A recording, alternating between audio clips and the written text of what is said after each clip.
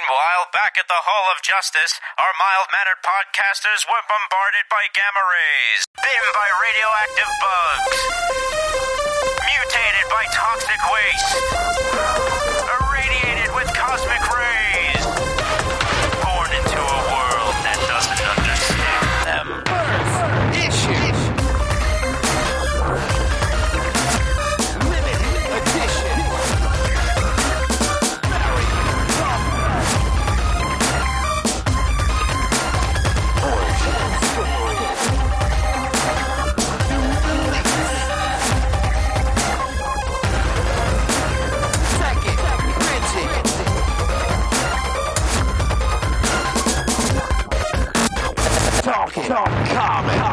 What's good, everybody? Welcome back to the Talking Comics podcast. It's Wednesday, April 27th, 2022, and you're listening to episode number 544. I'm your host, Steve Say, and joining me for this week's show are Mr. Bob Ryer. A belated happy birthday to the Queen of the Pinups, Betty Page, but more importantly, an early happy birthday to Bronwyn Kelly Say. Hey, I know that person. I hope so. They're all right. They're all right. Oh man, I hope she doesn't hear that. Believe me, I have been. All right, well, we'll talk about it in a second. Aaron Amos is here. Hello, hello. Hello, sir. And John Burkle is also here. Hey, Aaron, ask me what I did last week. No. What I did last week? A healthy dose of guilt. I caught up on Doctor Who. Get you. Oh. And they did Jodie Whittaker no favors. So we should talk about Flux later. I just want to talk about Flux. Okay. Oh, that Sea Devils, though. All right. All right, go ahead. Sorry, go ahead. So I got to be careful with how much that I say, because this comes out on Wednesday. Not that I know she listens to the show sometimes, but I don't want to give too much away. Needless to say, we were talking about some of my stresses off air, and one of them has been, although this is a lovely, lovely thing, I have been planning a surprise for Bronwyn. It's going to be her 45th. Wow. Yeah, and I wanted to do something really special for her.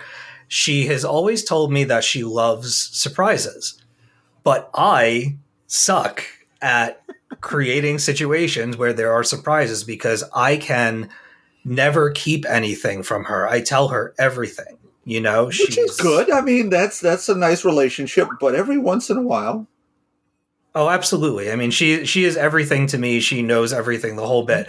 But so there have been instances where I know the plan, but she doesn't. And there have been things over the past little while because of the pandemic and visiting and doing this and that and the other thing. I know things that are going on that it's taken everything within my power to not spill the beans and not make her feel better about certain situations that we've been meeting with in the last little while. And like, oh my God, I could make this so much better for you if I could just tell you what we're doing. But anyway, it's all going down. The pregame starts Wednesday night. Ooh. And then Thursday is kind of the big reveal. We're going to be going on a trip. And when we get to our destination, she is going to be very pleased. She is going to cry. Nice. And it's going to be happy tears. And we're going to be away from Thursday, I believe, into Sunday. We'll probably come back midday Sunday. And I'm sure that you'll hear more about it. I hope so. On next week's show. I hope to be there. I got to see where I'm at. But it's going to be a good time. I'm really excited about it. And I think that she's going to freak out. So it's good stuff. Nothing better than that. If you get your significant other to freak out over something you did, it's very cool. Yeah. Well, she surprised me one year for my, oh God, what was it? I don't know if it was my 30. It was one of my birthdays. I can't remember which one. I should, but I don't. I'd been texting with her all day as I normally did. This is when I still lived in New York, and I had to go to my mom's house to do the whole family get together, dinner, birthday cake, the whole bit. And I was like, I don't really want to. I was in such a miserable mood because all I wanted to do was be with Bronwyn. And I was home and I'm like, this sucks. And so we went over to my family's house. I walk into my mom's place and Bronwyn just very casually walks out from around the corner, like the basement. Nice. You've been into that basement, absolutely. Rob, yeah. That little, So she walks out of that doorway. My two nieces, they couldn't have been more than like maybe 5 and 8 years old. Bronwyn walks around the corner, and of course, out of my mouth, pardon my French, but I just go, what the fuck? There's nothing else to say right then, right? Yeah. Right? Yeah. And like the whole family just, they're so like shocked that a curse came out of my mouth. It was hilarious. She almost killed me. I almost keeled over from being shocked right there. I wish that somebody had filmed it because it was probably my favorite birthday gift that I ever got, because all I wanted, I didn't want any gifts. I didn't want any games. I didn't want anything like that. I just wanted to be with her. And there she was. And like aside from that word, the other words out of my mouth was like, my house is so trashed right now. I can't believe I have to go back to my house later. It's such a mess. And she's like, I don't care. Exactly. Care. I'm like, I do. You can't see how I live. But now she knows. I had one of those. It was many, many years ago. It would have been my 39th birthday. So obviously decades ago. And it was the year after my dad had passed away. And it was right around my birthday. And in your life, you sort of sometimes you've got groups of friends who don't kind of know each other because you're kind of all over the map, right? Well, it's the mother of my goddaughter. She knew that there was somebody in my life, as a lady who worked in Patchogue, and we did concerts and stuff together, that she kind of knew everybody, as it turns out. So I was being invited to like a birthday dinner with some friends, part of this group. And it's like, I'm really just bummed because it seems like no one's remembering my birthday. And this is one I really needed. And it's like, no, we're going to dinner. I was like, no, look, I just want to go to McDonald's. I don't care. I really don't. No, we're going here. We're going. No, I don't care. I really don't. You're coming. All right, fine. Oh, but we got to stop and pick up Jill first. So we walk up the stairs, one of those split level things, the old fashioned splits where there's a garage underneath and the living room's upstairs. Walk up the stairs to a room filled with 40 people from all parts of my life, all in one room together. Whoa. That's awesome. Home cooked food, the whole thing. But what was really weird, you remember that scene in Shaun of the Dead where they walk past each other at the fence? Yes. And you can see people, they're all the same. Well, I'm looking around the room. It's like, well, you're that person in that group, but you're the same over here. I hope you've met each other tonight. So cool. Just so cool. And it's that kind of thing. That kind of surprise, look, I remember it all these years ago, and it still touches me. So, yeah, I'm with you, Steve. Cool on Bronwyn. So you got to reciprocate and give it back. We'll see. I told her this is going to be the last time that a surprise, not the last time that a surprise happens, but like I'm going to have to take a little time off after this to recuperate from the secret keeping. Like we don't keep holiday gifts. We don't like. I have gifts for her birthday that are still in my closet. I cannot believe that I've not given them to her yet. Good for you. I'm staying strong. Strong. All right. Here's the deal. Here's the podcast. We've got lightning rounds, of course. We have a couple of news items that we're going to quickly go through. Nothing too major, just a lot of movie-related and television-related things. So when I do my lightning round, I'm going to talk about a book, and then we're going to take a quick break. And when we come back to the show, I'm joined by Chris Carey of Thirsty on Toon and Talking Comics and Gotham Outsiders and so on and so forth. They joined me for an in-depth discussion about Heartstopper from Alice Oseman. It is the ongoing comic book series and now a Netflix series. Season 1 dropped onto the service last Friday. Watched it, loved it, read it.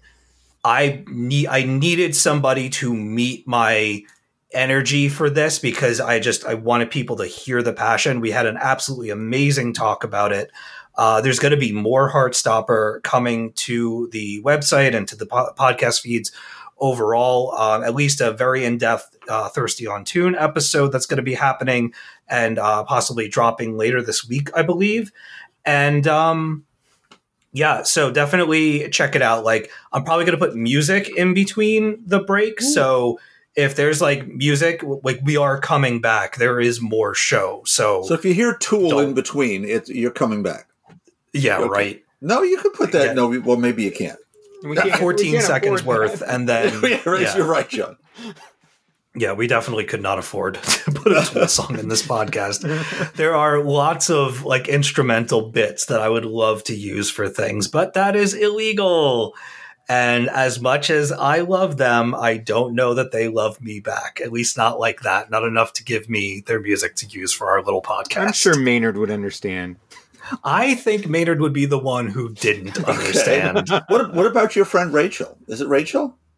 Yeah, Rachel. Yeah, I think she'd be good. Rachel. Oh my God, yeah, no, yeah, she's amazing. Like, yeah, I mean, that would have to be a business transaction, and that would be amazing. But I can't think about that right now. Okay, I get too excited. We're moving. Yes. Okay. Yeah, her and I have actually been chatting a lot about a couple of things. Yeah, she's great. It's really cool when like you meet someone from one of your favorite bands and then you become legit friends. You're not just, fan being, oh, hey, what's going on? Like, we meet up, we talk. Yeah, right. Yeah. We have our own little DM thing. We talk about music. It's a nice time. Maybe she could guest on the podcast. Maybe sometime down the road if there's an appropriate. We got a Patreon coming one of these days. It could be perfect. We'll see. I would love for her to come on, but like I said, it would need to be the right temperature in the room. If we have like a music related podcast, who knows? I'm up for that. You know that. Yeah, she's great. Should Rachel Fannin is her name. You should go and check her out. She's incredible. She is. Okay, let's go. Bob, why don't you dazzle us with the lightning round? Alrighty then. So, World's Finest #2 by Mark Waid, Dan Mora, Tamra Bonvillain, and Aditya Bidikar was just another delightful slice of Silver Bronze Age goodness. What with Superman being saved from his red KOs of last issue through some nifty surgery by Niles Calder and his Doom Patrol.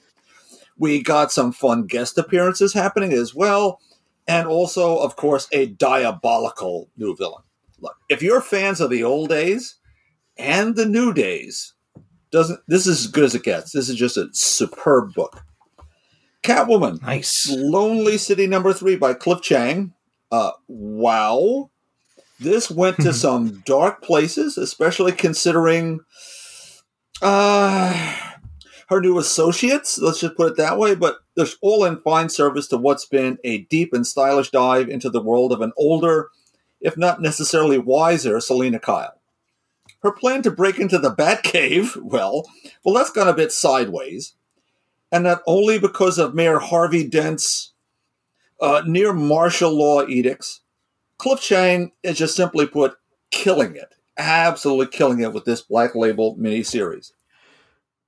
Catwoman 42 by Tini Howard, Nico Leone, Veronica Gandini, Simon Boland also brought trouble to Selina as her campaign against Gotham's underworld has a new front as Roman Sionis's, a.k.a. Black Mask, he's inserted himself in on the gangster side. For me, look, this new run has been stellar so far. Cool overall plot, engaging characterizations by Tini Howard. The art by Nico Leone and Veronica Gandini is just out of this world. Look, between Cliff Chiang's Lonely City and Tini Howard's Catwoman, this is a spectacular time to be reading about Selina Kyle and Catwoman and this character. I won't say anything about other books that feature her. Now, I completely and totally agree with you, Bob. The Catwoman stuff has been just out of this world. That Catwoman series that's happening right now is really something special. It's some of the best stuff that I've seen for that character since the Joelle Jones. Absolutely. I wholeheartly agree with that. There is some, like, not only, I'll say my quick bits about this now, not to interrupt, but like I love the Catwoman. This is so cheesy, but like Catwoman has claws in this series. She does. Like she is on point, and she's not mean, but she is like affirmative, and she gets in there, and I love how biting some of her dialogue is, and how she just coldly calls people out for what and who they are. Mm-hmm. And I really, really enjoy that aspect. And oh my God, there is some really cool, the artwork overall is spectacular, but there are a lot of great outfits in this series. Yeah. Like, as simple as it is, her going to bed with her mask, with the mask still on and just like a pair of sweats. Yeah. And having like a pair of sweatpants, the black shirt, and the black, the black ankle socks, those panels of her, like, you know, hissing up like a cat onto the bed and then leaping backwards and throwing the sheet over their head with her feet was just so good. I loved it. John, you read this one too? As long as we're going into Catwoman. Yeah, I enjoyed it as well. The artwork's just so good here, and I just love the characterization of Selina. And for a character that has always seemed kind of like portrayed as a loner, I love how she's like collecting people, like friends and even enemies. She's keeping them close. The banter between her and I'm drawing a blank on the son's name. I know who you're talking about. It starts with a D. Tommaso. That's it. That's a great relationship there. And how she just taunts Black Mask. I loved it. Yep. I just loved every moment of that book. This is great. I couldn't tell. I think this ended this arc, and so see where we go next. But no, this is great stuff. Yeah, there's connective tissue through to the next. But yeah, this is sort of next. I think we're getting Harley and Selina, and according to the promotion at the roller derby, please. Awesome. Gotta see me some of that. My final book. Go ahead. Oh, go, Steve. Go. Have you? Just one more question. Have you seen solicits for this? Like, is Teeny staying on the book? Yes. Nearly as I can tell through at least July, but past that, who knows? But please, Teeny Howard, please stay on this book, because, as you say, Steve, since Joelle was on the book and then she got interrupted, kind of, but that was stylish looking. We had some of that characterization, had her own little story set in the crazy little sort of awful town that she was in. But this, bring her back to Gotham, interacting with these people. You get the Black Mask stuff going on. Batman's there, but not in the same way that, with Harley in the last movie. Is, well, we know you're not the Joker's boyfriend anymore. Well, she's kind of this not with the bat thing, but yes and no, and it just informs a lot of stuff and really deepens all the interactions. What Selina's carving out her place in this? She doesn't. She's not going to. No, she never probably did. Doesn't need Bruce, and it doesn't here at all. She has her own new, as you're saying, gather your friends. Just collecting these people who need her help and who can help her. Brilliant characterization by Teeny Howard. Like, I remember Batman being mentioned. Like, there was some mention of them not wanting. Like, there was a vote that was supposed to go through. Was hesitant. They're worried about bringing the bat down on him if they do something to Catwoman. Right. They should more worry about what Selina's going to do. Yeah, that's all I'm going to say. I think it's also a testament to the book and to the character being written the way that they're being written. I have a crap memory. We've all established that, but Batman is a completely and totally like an afterthought. Yes. While reading this, like, he doesn't. The minute that he enters my periphery, he's gone in this book. Like, I'm here for Selina. I am not here for Bat-related shenanigans, even though I'm sure that they'll come. And when they do, under this pen, I think it'll be really engaging and really cool. Right. So he'll be the side character to Selina. Yeah, as opposed to what we've seen way too often the other way. And look, before I dive into my last book, you guys should definitely not sleep on Lonely City by Cliff Chiang. Yeah. I have all of those physically. I haven't. I read the first one. I've not cracked the other two yet. Is it done? No, I think there are two more, if I remember correctly. Oh man, I can't wait that long. I'm gonna have to dig into. Oh, and you need to. It is, first of all, in the Black Label oversized format. His art is insane. All the things you loved about Paper Girls and pull that into superhero work. I showed it to my coworker, and she was just in awe over what he's doing with Ivy. Is that the only way that you can get that format? Because I have the Imposter, but I bought the Imposter digitally. I didn't buy that physically. Was that oversized? It is oversized. The Imposter wasn't. No. No, this is oversized. This is oversized. As his story is. It's that size. Yeah, and One Dark Knight is oversized, but The Imposter was a regular size book. Oh man, I need to get One Dark Knight in physical then, because that story is awesome. Yeah, that's a great series so far. All right, Bob. I'm sorry. So really quickly, I'll finish up, and not because I didn't love it, but. If I try to tell you what went on in Spider-Gwen Gwenverse number 2, we'll have a really long show, and we're trying to be a little shorter today.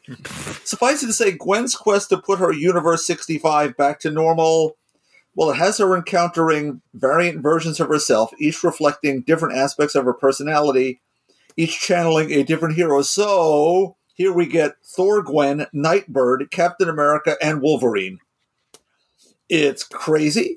But certainly a lot of fun. Is written by Tim Seeley, drawn by Jody Nishishima, colors by Federico Blee, and letters by Ariana Marr. And now I'm done.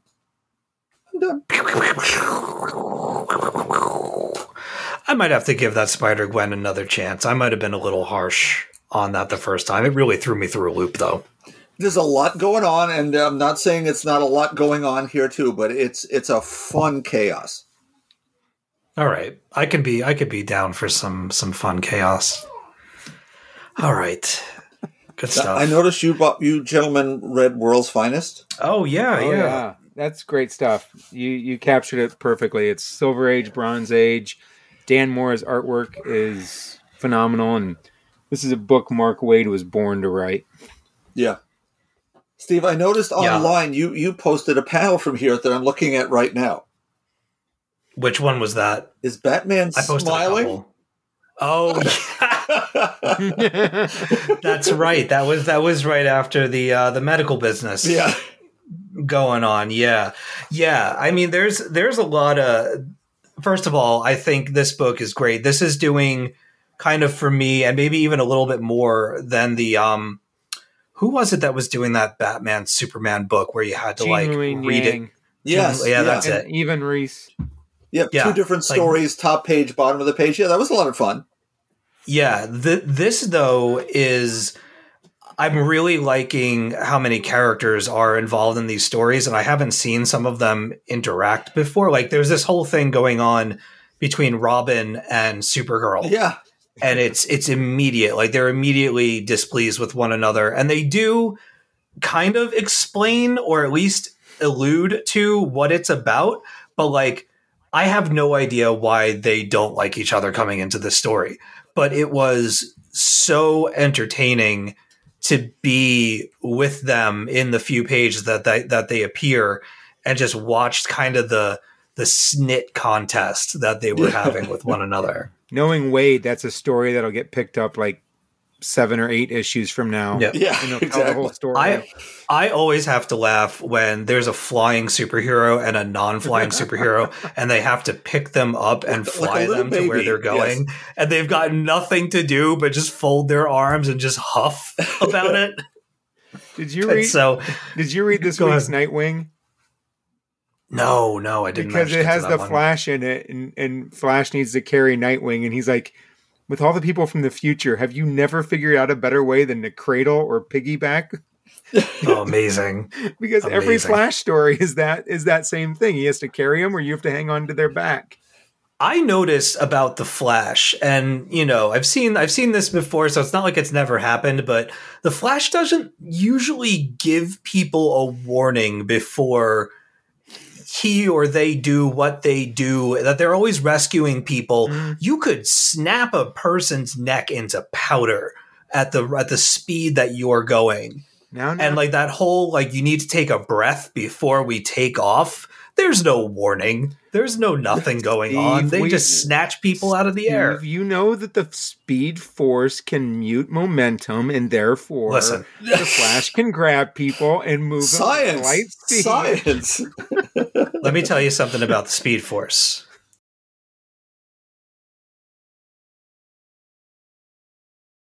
Speed Force is whatever. I can't get into the Flash. Who's next? Aaron. I want to hear from Aaron.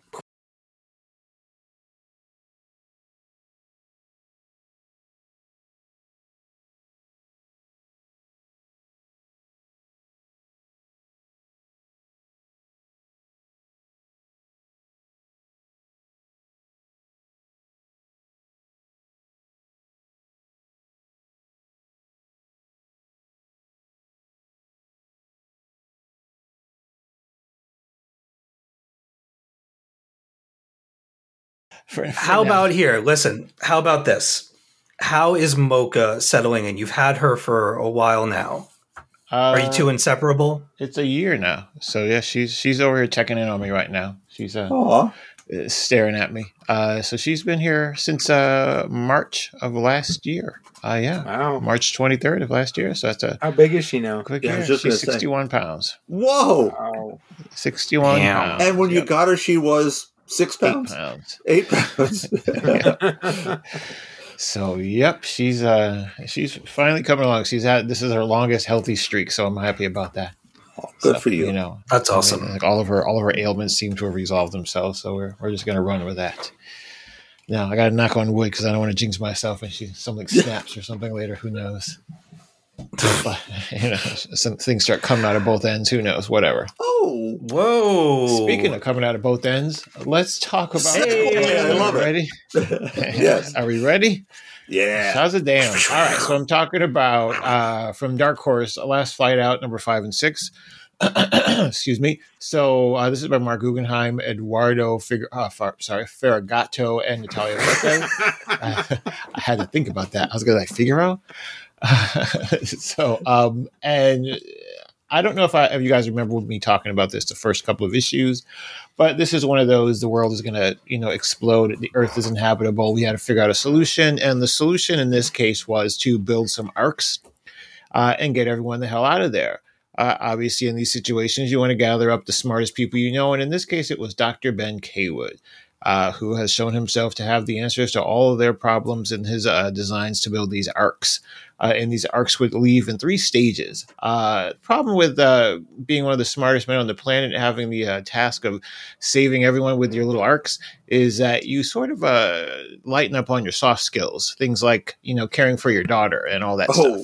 So, this is kind of where the chickens come home to roost. So we find ourselves now after he finally realizes some of the mistakes that he made and that his daughter is not where she needs to be in order to get off the planet.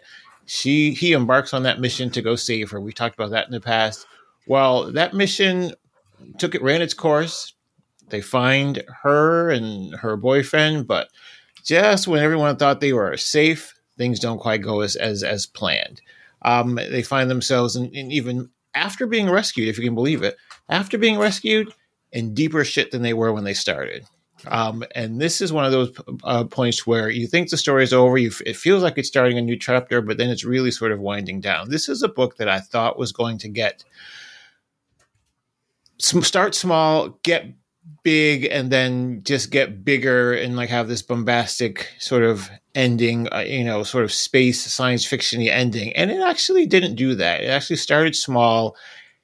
It threw in that action in the middle that you were looking for, but then it sort of shifted gears, and the last sort of chapter of it was more heartfelt and sort of resolving some things in a way that was very touching and sad and but uplifting at the same time. Solutions are arrived at, but sometimes those solutions require sacrifice, and the sacrifice here is unfortunately one that it's going to be felt. So I didn't know what to expect with this book. I enjoyed it. I didn't know how it was going to end, in the sense that I didn't find it predictable, but I would say check it out. 6 issues, Dark Horse, all good there. The other thing I read, Miles Morales Spider-Man, numbers 34 to 37. I was catching up on Spider-Man, even though I hate the outfit. We find ourselves, again, I really do hate it. I hate it more every time I see it. As a Saladin Ahmed and Christopher Allen. You may recall from previous issues way down the line that at one point Miles was kidnapped by someone called the Assessor. They tortured the bejesus out of him. Basically just trying to do exactly what the name says, assess him. And it was pretty graphic and pretty grim. And it was just, they broke him down to his lowest point, just sort of see what happens. Well, we find ourselves revisiting, that story again. But this time things go a little bit differently. From the previous issues just prior to this sort of arc, Miles finds himself with an ally in a, I don't know if you want to say brother of sorts, but he's got a partner now. And it's a partnership that I'm really, really beginning to enjoy.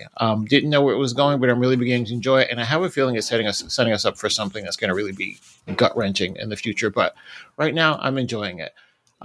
So this time, facing the Assessor, who seemed almost unbeatable last time, he's got help this time. So it seems a little bit easier. And I love the way it sort of played itself out. But it was sort of just the beginning of what's really happening. Because at the end of this battle, Miles finds out that there is something or someone who was thought long gone, who may not be. But what's going to be required to find them is to tiptoe through the multiverse until they can track them down. And so that begins this little dance through the multiverse, different dimensions, different spider places, and different spider characters. And I don't want to spoil, so I'm not going to say all the things that pop up.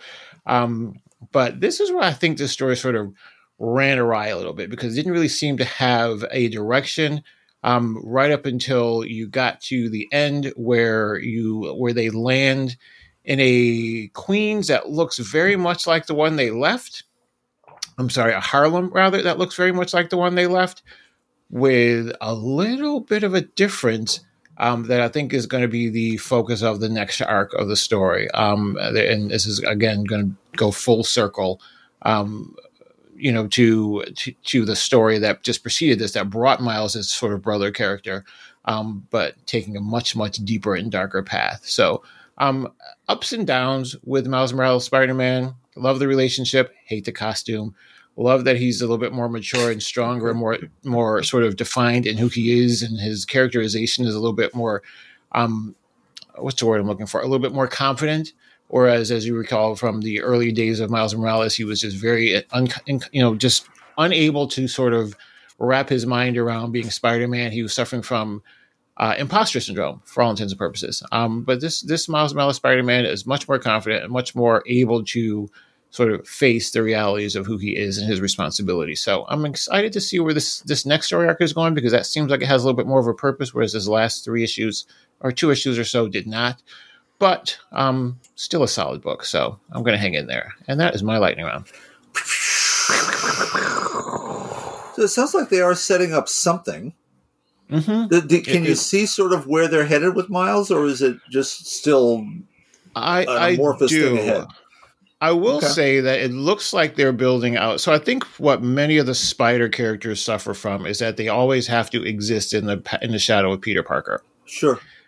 They always have to. Their environment, their world seems to always be made of the scraps of Peter Parker's world, and which is unfortunate. And that is something that Miles has suffered with to some degree. Who's Spider-Man, and this is, I think, where they separated themselves in the storyline, where he was identified as Harlem Spider-Man, their Spider-Man, as opposed to Peter Parker being the Spider-Man that would be everywhere in New York but Harlem, or but Brooklyn. So I think what they have done over the last, I don't know, John, what do you say, arc and a half or a couple of arcs is really established him as an individual separate from, like, he's really not had to interact with Peter very much at all. I think there was a short interaction where he actually had to take the lead But they are establishing him and his characters and his characterization all on its own. And I think this new story where they're going, because it is sort of a Elseworlds type scenario of a storyline that just wrapped up not too long ago. I think they're going to continue to build out his rogues gallery, build out just build out his world, his environment, the stakes behind him. You know, what makes him matter, what makes him count. So that's what do you think, John? Yeah, I think, well, you got Peter off on this beyond like little thing that they did over there that was just brutal to Ben Reilly. I think I think they did Miles a favor by not including him in that story. And yes, you're absolutely right. This suit is atrocious. and it should not exist because his costume was phenomenal. It's one of those classically great costumes. I do enjoy that they're building out his characters. They did a great job with his family and his friends and the loves of his life. And now you're adding villains and yes, his brother, which I know is going to end badly. It's not going to go well. I can tell. I know. I can feel the tears coming. I'm a couple issues behind, but I do enjoy that they're kind of letting Miles be Miles and not pulling him into everything that is Spider-Man. So speaking of that whole Beyond storyline, there was a line, I can't remember exactly, but I'll paraphrase it, when Miles had to, because this is kind of almost related to this. Well, they are mentioned. He doesn't have to fight them or anything, but they are mentioned. But there is a line that Miles has when he has to decide whether or not to stay and pass on the information that he's uncovered about the Beyond Corporation or go do his things. He's like, he goes, well, Peter's a grown up. He can handle that on his own. He's like, I got to do this myself. It's like, okay, well, I think that was saying something about the character. I think that was literally Marvel saying something about the character. Like, listen, this guy's not a Peter Parker sidekick. No, he is Spider-Man. He's not Spider-Man Jr. Spider-Man. He's Spider-Man. Yeah, he's Spider-Man. Exactly. So no, he's not going to drop everything. He doesn't report to Peter. He's not obligated to Peter. He's just the way it is. So I think that was one of the beautiful things that when they set up this story, Peter's like, no, you're Spider-Man. I'm Spider-Man. You're Spider-Man. We're not like, it's not like I have a ownership of the name. I'm going to share it with you. And that's I think that's been really good. So yeah, I gotta be honest. I still find Miles Morales Spider-Man the more approachable.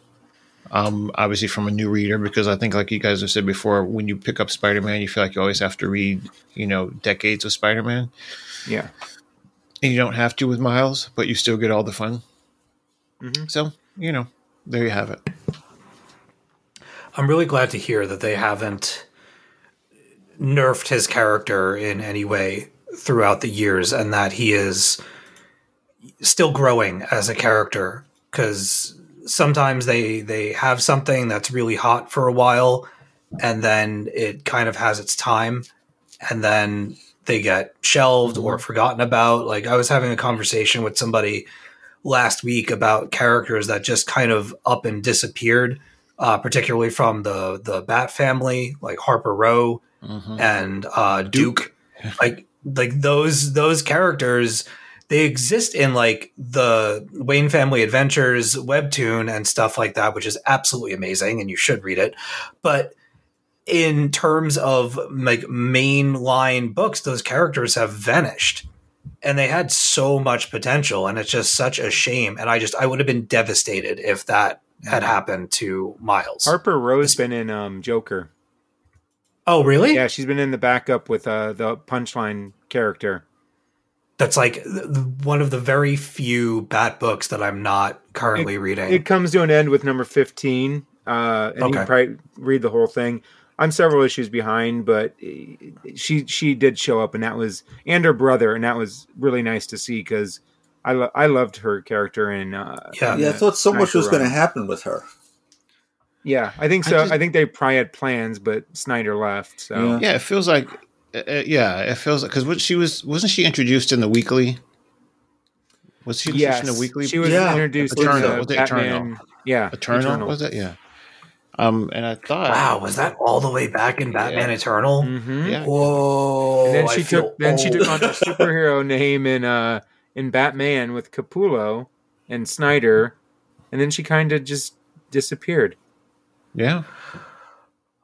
And same with, I never understood what Duke was supposed to do. I thought he evolved and became sort of like a powered He's character. the Signal, Yeah. which is He moves into Signal. he moves into the mansion in Wayne Family Adventures, and he's a big part of that book. I mean, they all are. It's a big Bat Family book, but like, if you want to read something that's highly enjoyable and pure and does not have any of the like darkness and drudgery of a more traditional Bat book, that is your ticket to a good time. They should move his brothers Arnold and Willis into the mansion and see what sitcom book. Oh, I see what you did there. You like that? yeah. I did like that, actually. It's kind of funny. Duke's a main character in the White Knight series too. He showed up in that a lot. They just making me look like a liar. No, not to the. I mean, I would love to read an Arnold and Willis and Duke. Does it feel like adventure. does it feel like he's just there because they just want the character to hang around? Does he have purpose? Because I think that's sometimes. No, he has purpose. He's kind of the grounding force after Batman leaves. Between, like, he kind of humanizes Harley, at least in the first series, and then he's kind of that solid character throughout. Yeah, I've decided to take the dive, John. I'm gonna be dipping my toe into the, what would you call that? The Gordon verse, The Murphy verse. Murphyverse. Yeah. That's it. Yeah, I want to check those out. I think there's a new one. There's like a number 2 or something coming out. Yeah, the second one this comes out week. this week. Yeah, I'm gonna use that opportunity to pick that up and then find out what I'm missing and then go from there. Yeah, it's not. I mean, it's not a huge. You're not going to be hard to get caught up. No, and I think I already own a majority of it, so it won't be that expensive either. Mm-hmm. I don't know what happened. Like it's definitely a combination of things, and it definitely, like, becoming good friends with Chris and listening to Gotham Outsiders certainly helped. But like, I've been on such a Batman kick ever since last year, and it has not stopped for me. I only talk about a fraction of what I've read on the There's show. some great Batman stuff coming out right now, and I know that There really is. I know that there's a glut of it, but you have some really top-notch talent doing some great Batman stuff right now. This is probably the first time since New 52 that I've not consistently been in the Batverse. Well, when Zdarsky and Jimenez take that book over again, that book's going to be a phenomenal. This current the Knight is very good. Batman the Knight that Zdarsky's doing right now is excellent. Yeah, One Dark Knight, great. The Imposter was phenomenal. The Imposter is so good. Good stuff. All right. John.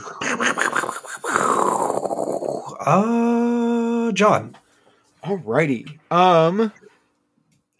Let's start with Venom number 7. As longtime listeners know, my son has a Venom obsession, so every month we read Venom together, and now it's Ram V with Brian Hitch and Andrew Curry on inks, Alex Sinclair on colors, and Clayton Cowles on letters.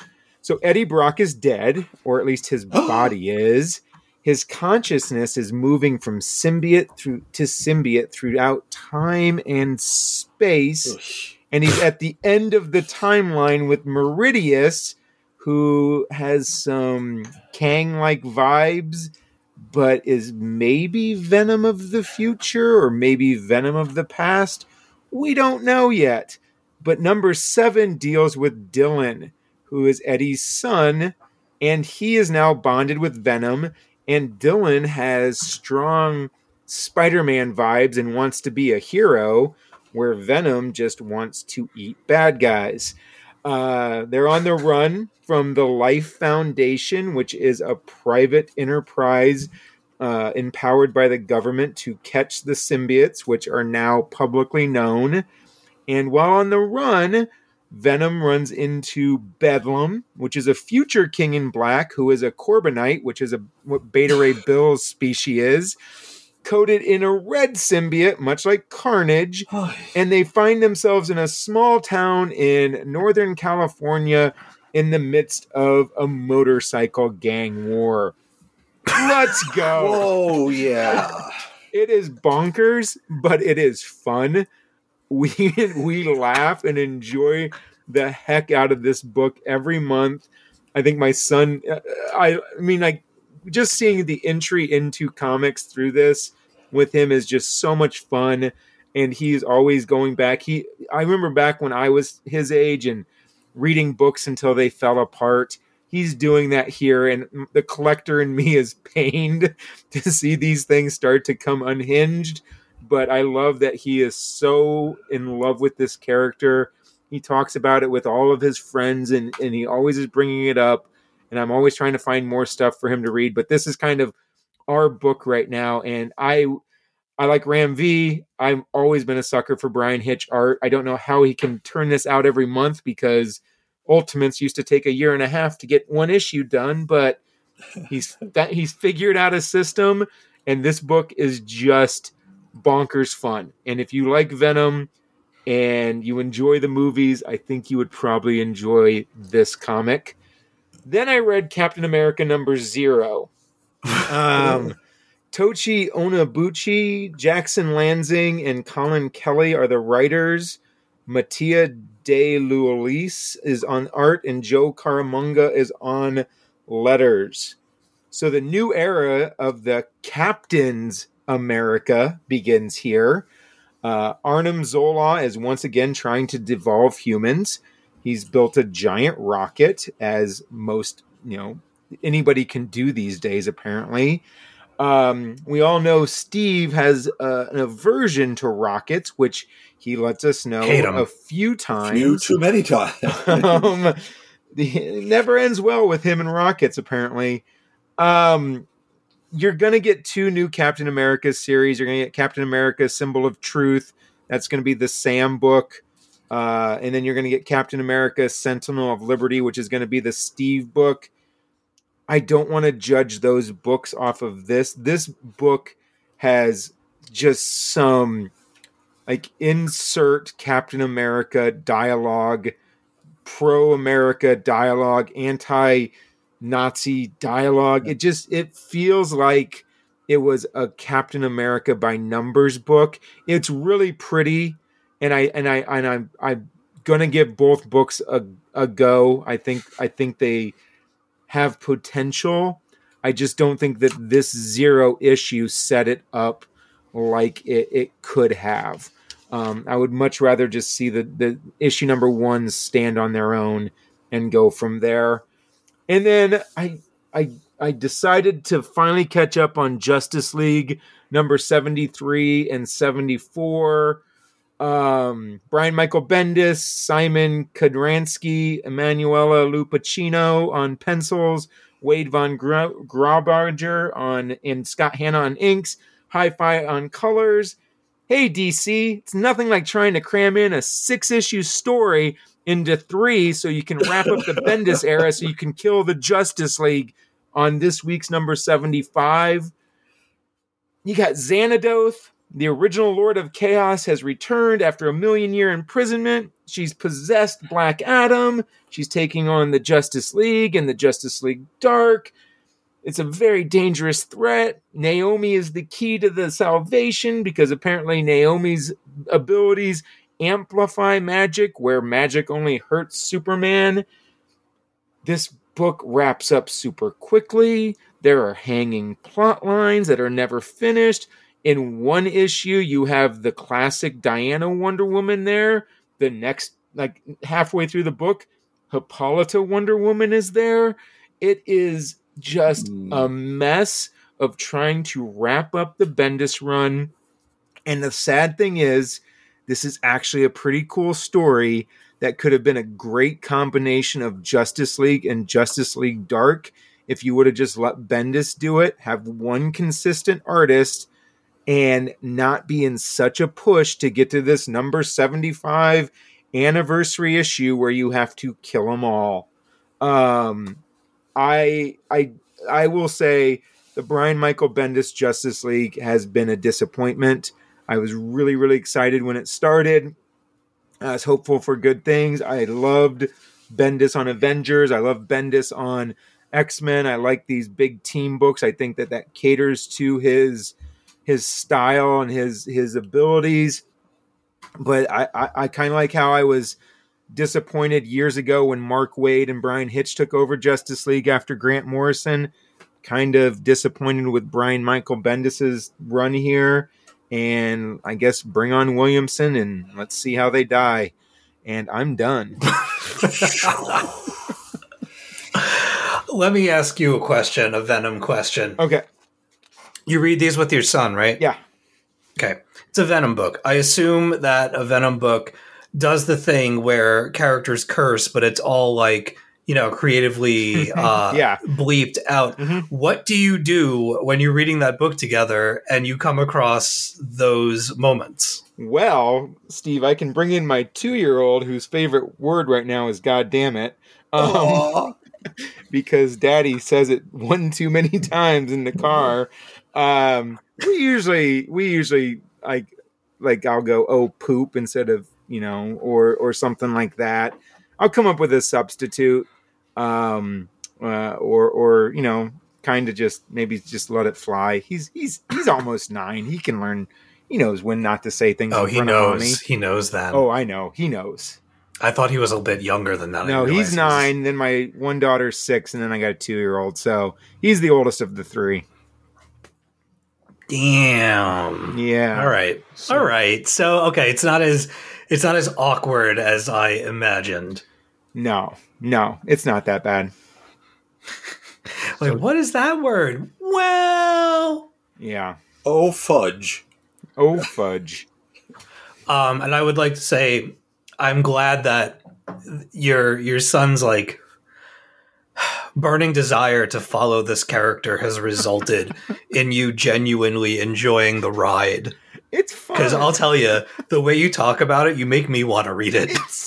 You would enjoy it. It's just fun. It sounds so stupid, but like stupid to the point of it being amazing. It's like classic superhero. It doesn't make any sense, but let's go. It's got motorcycle gangs now. It doesn't make any sense. Like, hey, I want to do a Sons of Anarchy story. Okay, sounds good. Yeah. Just have it on my desk by noon on Friday. It's all right. So let's talk about some Justice League. Yeah, let's talk, Aaron. Because when you say inconsistent art, I don't think you really explain.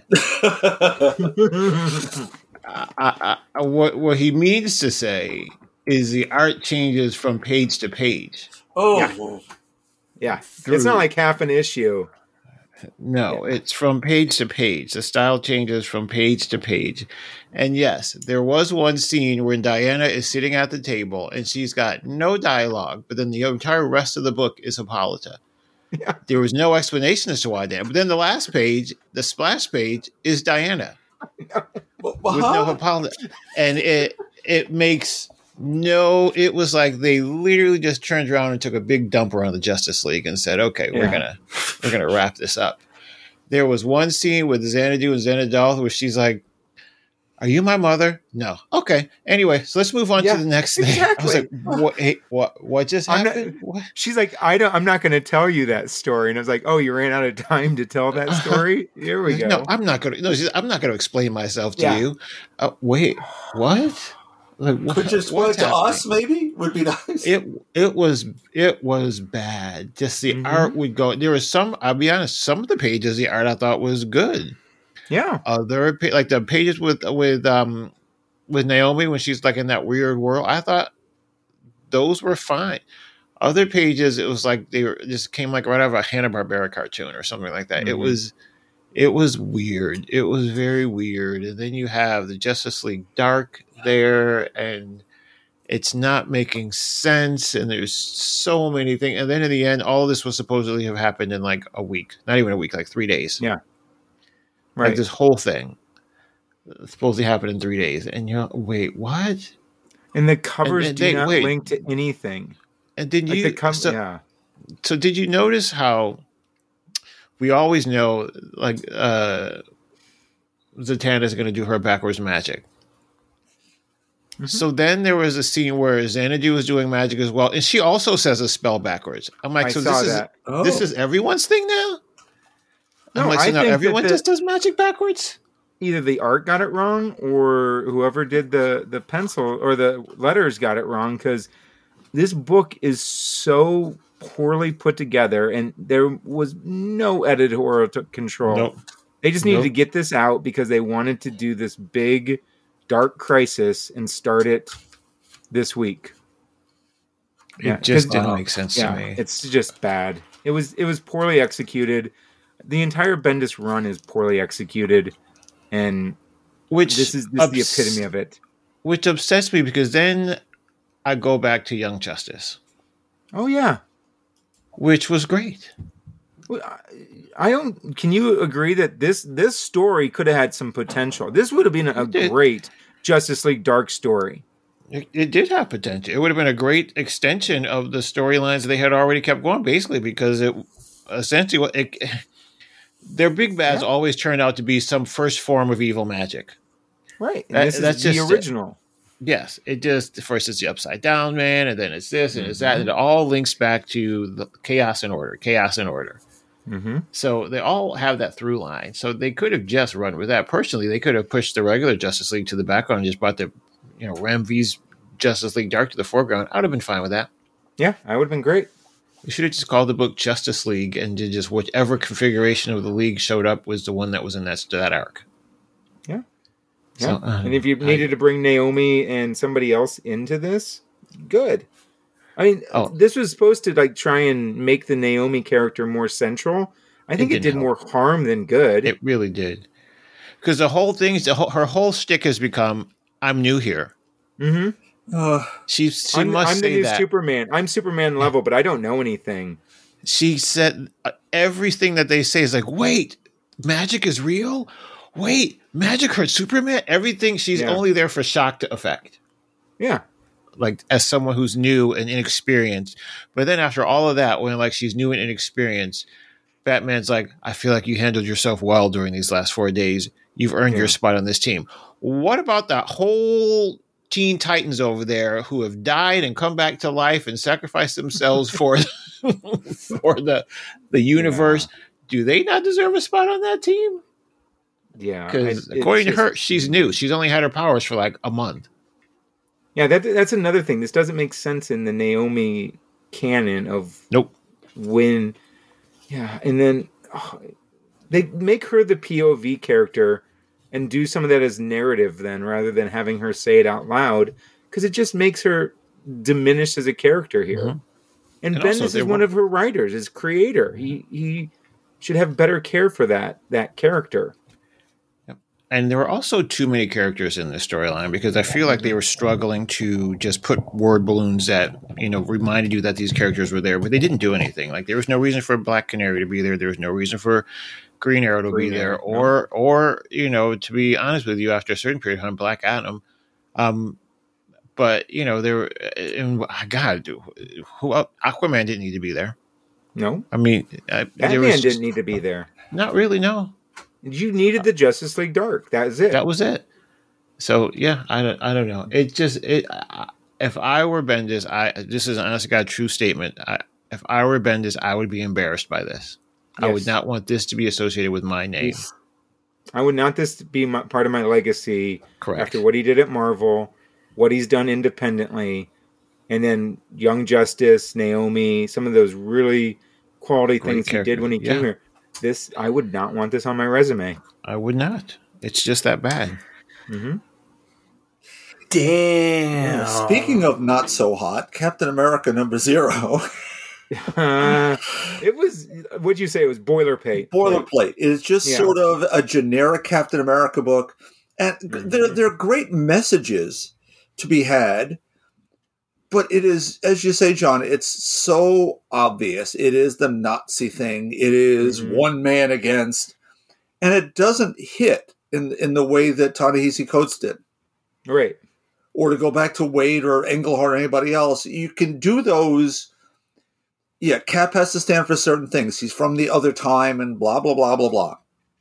And here, it's a beautiful looking book where Matthias de Iulis is definitely channeling Alex Ross. Oh, yeah. And that's wonderful. So my first flip through is like, wow, this is going to be great. And then I start reading it. It's like, well, no, it's not quite. Just not there. There's not enough edge to it. There's not enough reflection among the characters. It is not as bad as when Kirby came back, but it's not far from it. It reminded me a little bit of like a 1990s action movie. Like one point in time, I think that they gripped in a handshake and flexed their biceps as they. And it's like as they frame the Statue of Liberty between their two hands. Yes, it's like Tango and Cash or something. Yeah, exactly. One of those. It's like, holy crap! We're better than this. We've moved beyond this. I mean, Cap can always have that moment, and you can build to that moment where you know he's going to get up, like in Endgame. We want that. We love that. Yes, right. We love that moment. This was just so cliche. It would. I think the only thing that might have made it worse is if they did Baron Zemo instead of Zola. Yeah, or the skull. Throw the red skull. Yeah, or the red skull. Yeah. Mm-hmm. It's going to make for a lovely series of posters. And I hate to, as you say, judge the books that are coming because these are people who are writing some of the other books. Oh yeah, these are the three writers. Yeah. So that I worry, but I'm going to judge them on their merits. Yeah, it was a rough go for Cap for a while, and when with Mr. Coates, we had a really special run that really dove deep into this character and what it's supposed to mean. And I hate to go back to generic. See, fingers crossed. That's all I'm going to say. See, I enjoyed the Rick Remender. I know you didn't as much, but I enjoyed that run. And then what Coates did, and I wasn't a big fan of what Spencer did with the Hydra Cap. But I did like what Spencer did with Sam as Cap in that same time period. So let's wait and see what they bring in. RB Silva on Captain America. I'm there just for that, at least for the first issue. Amen. Amen. Yeah. All right. That's been your superhero moment. Actually, no, we're going to keep talking about superheroes. I got a superhero for you. Let me get some lightning up in here. Steve. Oh, ooh. Sorry, John. Okay, it's okay, Steve. I forgive you. My mistake. So, as I mentioned, there will be more after I talk about I Am Batman. But stay tuned. So I Am Batman numbers 1 through 8. I went back. I started from the beginning because I wanted to see what was up. Written by John Ridley. Art by Ken Lashley and Christian Deuce. Colors by Rex Locus. And letters by ALWs. That's a new one on me. Troy Petiri. So this definitely has a now that we're done with all of that fear state business vibe to it. About part of the way through. I'd say probably around issue number 4 or 5. John. 5, I think. Yeah, let's say 5. Yeah. Just to be safe. So this is Jace's Batman. Jace decides that his Batman is ineffectual in Gotham. Criminals are not taking him seriously. The GCPD does not respect him. He needs to go somewhere where he can make a difference. Coincidentally, Jace's family are moving themselves to New York City, a place that doesn't have a Batman. I like the story. It is crazy dark, a lot darker than one might think. More on that in a bit. Shortly after Batman shows up in the Big Apple, a serial killer begins targeting high-profile victims, leading people to believe that the Batman is to blame. The mindset behind this is that the lunatics follow in the Batman's wake. So like all the bad business that is associated with Batman, it's attached to the name, and it'll follow him no matter where he goes, regardless of who wears the cowl. Batman brings the bad people. Therefore, he should be the one to have to deal with it. While using him as a scapegoat, the NYPD form a Bat Squad. I don't know if that's their official name.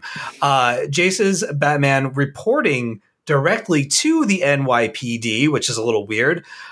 This causes a major stir within the organization, and Jace has a lot of trouble adjusting to his new lifestyle. He doesn't exactly like answering to people or checking with people before he decides to take, matters into his own hands.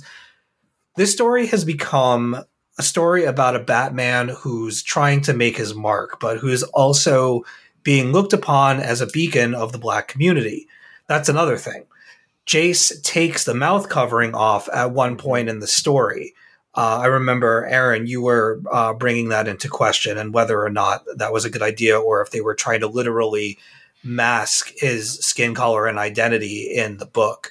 That, after reading this, I believe was done on purpose. I won't say who, but there is a very gratifying moment with a powerful ally that leads to him taking the mask off and showing who he is as Batman. And it's a pretty powerful moment for the character. So it's pretty cool. Feeling like he has he has to be all things to all people, Batman soon discovers that he's not as skilled as he thought. He gets his ass kicked at one point in this story, and it just shakes him to his core. He has to rethink his entire approach to superherodom while convincing the people of New York that he's there to help them. It's a really difficult balancing act, and standing in his way of all of this is this racist, homophobic, misogynistic commissioner who's later in the story, a little bit of a spoiler for like issue, 5 or 6, his texts and emails and stuff are leaked to the public, a very timely story beat, basically exposing the inherent racism within the organization, especially from him. And this is especially bad because he was backed by certain people who are supposed to be respected within the community, and now it's thrown their chances for re-election into upheaval and all of that stuff. So you've got all these like socio-political machinations going on. This has a lot of blowback, with Batman being labeled as an enemy of the badge after the cops assume that Batman thinks that basically the commissioner got what he deserved. So that does not go well. The art has got like an EC Comics like horror vibe to it. It's got thick black line work, filthy New York streets, positively gruesome displays of carnage and dissection on behalf of the killer. I don't know that it's my bag, but it certainly fits the story that Ridley is trying to share. I felt like I had to take a shower after reading this thing. So that is, I believe, it's good and bad. Bad's not the right word.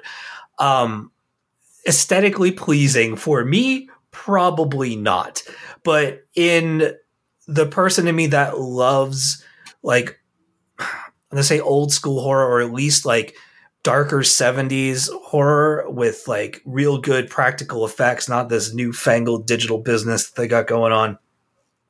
It evokes a lot of that. And I like that gritty, lived in feel that the art has. It's very dark. It's maybe going to turn some people off, but like we were saying earlier, there's a glut of Batman books out in the wild. So if you don't like something and you bounce off of it, just bounce off it and go read a different one. No big deal.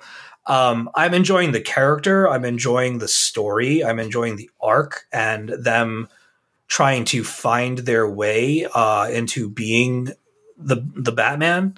I was actually taken aback by the serial killer angle of the story. Ridley is using a lot of the book's real estate to address, like I was saying, like socio-political issues and tell a little bat in a big pond story. It's an intense villain to put Jace up against for his first major case in The City That Never Sleeps. And I'm curious as to how it's going to end. John, if you would care to share your thoughts and feelings. I think that by moving him to New York was the smartest decision because he was drowning in the fear state and the whole just that starting a book in a crossover is never a good idea. And I know that this character was established a little bit like with the future state and all that. Once he's moved to New York, I love the putting him with the Bat Task Force, the political machinations of we're going to try and control the narrative rather than have him be the vigilante. I'm a couple issues behind you, but the serial killer is pretty gruesome. You haven't seen anything yet. I can only imagine. I flipped through it. That moment you're talking about where he took the cover off of his face, that was great. And he's in a more classic Batman suit now. He used to be in that like armor, and I like that he's more in that classic suit. And the artwork has really reminded me of kind of the 90s Norm Brayfogle, which you might not be familiar with, but that hard dark line and that heavy like sharp cape that does give it that horror vibe you're talking about. But no, this is just like we were talking about Miles Morales, this has the potential to be somebody's entry-level Batman. And if they let Ridley do this for a long time, I think this has a lot of potential. Just let him be Batman. Don't worry about if he conflicts with Bruce. This can be some people's Batman. Well, that's the thing is like Bruce isn't even really a part of this story because the whole crux of it is that Batman is gone. And he has stepped up and now moving to the other city, everybody's kind of like, what is this? Like New York has a Batman now? Yeah. Like that's new. That's weird. But they try to police him. Like they literally hire him. They put him on a squad and he can do what he does, but he is now, sanctioned by the NYPD and has to report to them and has people to answer to, even though he's supposedly in charge of the squad, but let's be real about things. And it was an interesting situation to see him move from being in Gotham to that. Like I was very surprised by him agreeing to the terms. But again, this is a story about someone trying to figure out how they are going to behave as a Batman. And you are probably going to make mistakes. You're probably going to align yourself with people that aren't good for the city. Right. But you're also probably going to find, some diamonds in the rough that you can trust and can, befriend. And I mean, I know you're an issue or two behind, but like there are relationships that you would suspect would begin to blossom. Like that's definitely the direction that we're heading in. And there was a very key moment that was quite subtle, but it really rang out. And I was like, that was really cool. And the same goes for that mask removal moment. Yeah. I won't say who the character is, because I think it's a pretty big moment. Yeah. But the person that advises or inspires for him to remove it, they say something so simple, but has a lot of weight to it. And in the very next issue, it's removed and he's, showing who he is. People are realizing this is not the Batman that we know, but this is still a Batman. Yeah. He keeps saying, I'm not the Batman. I'm Batman. Yeah. So you don't remember back in the 60s when Batman and Robin were duly deputized of the Gotham City Police Department, and they could even testify in court if necessary in costume. Yeah, take the oath and everything. Yeah, they did. Go into the courtroom. No. Did you see the recut trailer that has Adam West inserted into the Pattinson Batman? It's hysterical. Yes, it's real good. It's real good. I miss Adam West. All right. Okay. Does anybody else have any Batman related questions? Nope. Aaron, anything for me? Nope. Still not in the Bat universe, so I can't. I got no dog in this fight. All right. So everybody hang tight, stay tuned. I'm going to play a little bit of music, but when we come back, I am going to be joined by Chris Carey to talk about the Heartstopper comic book series and Netflix show, kind of a super extended lightning round, if you will, the longest there's ever been in 544 episodes. It's a really good time. It's a great talk. It goes to some really nice places, and I really hope that you enjoy it. When Chris and I are done, we will come back and we will do the news.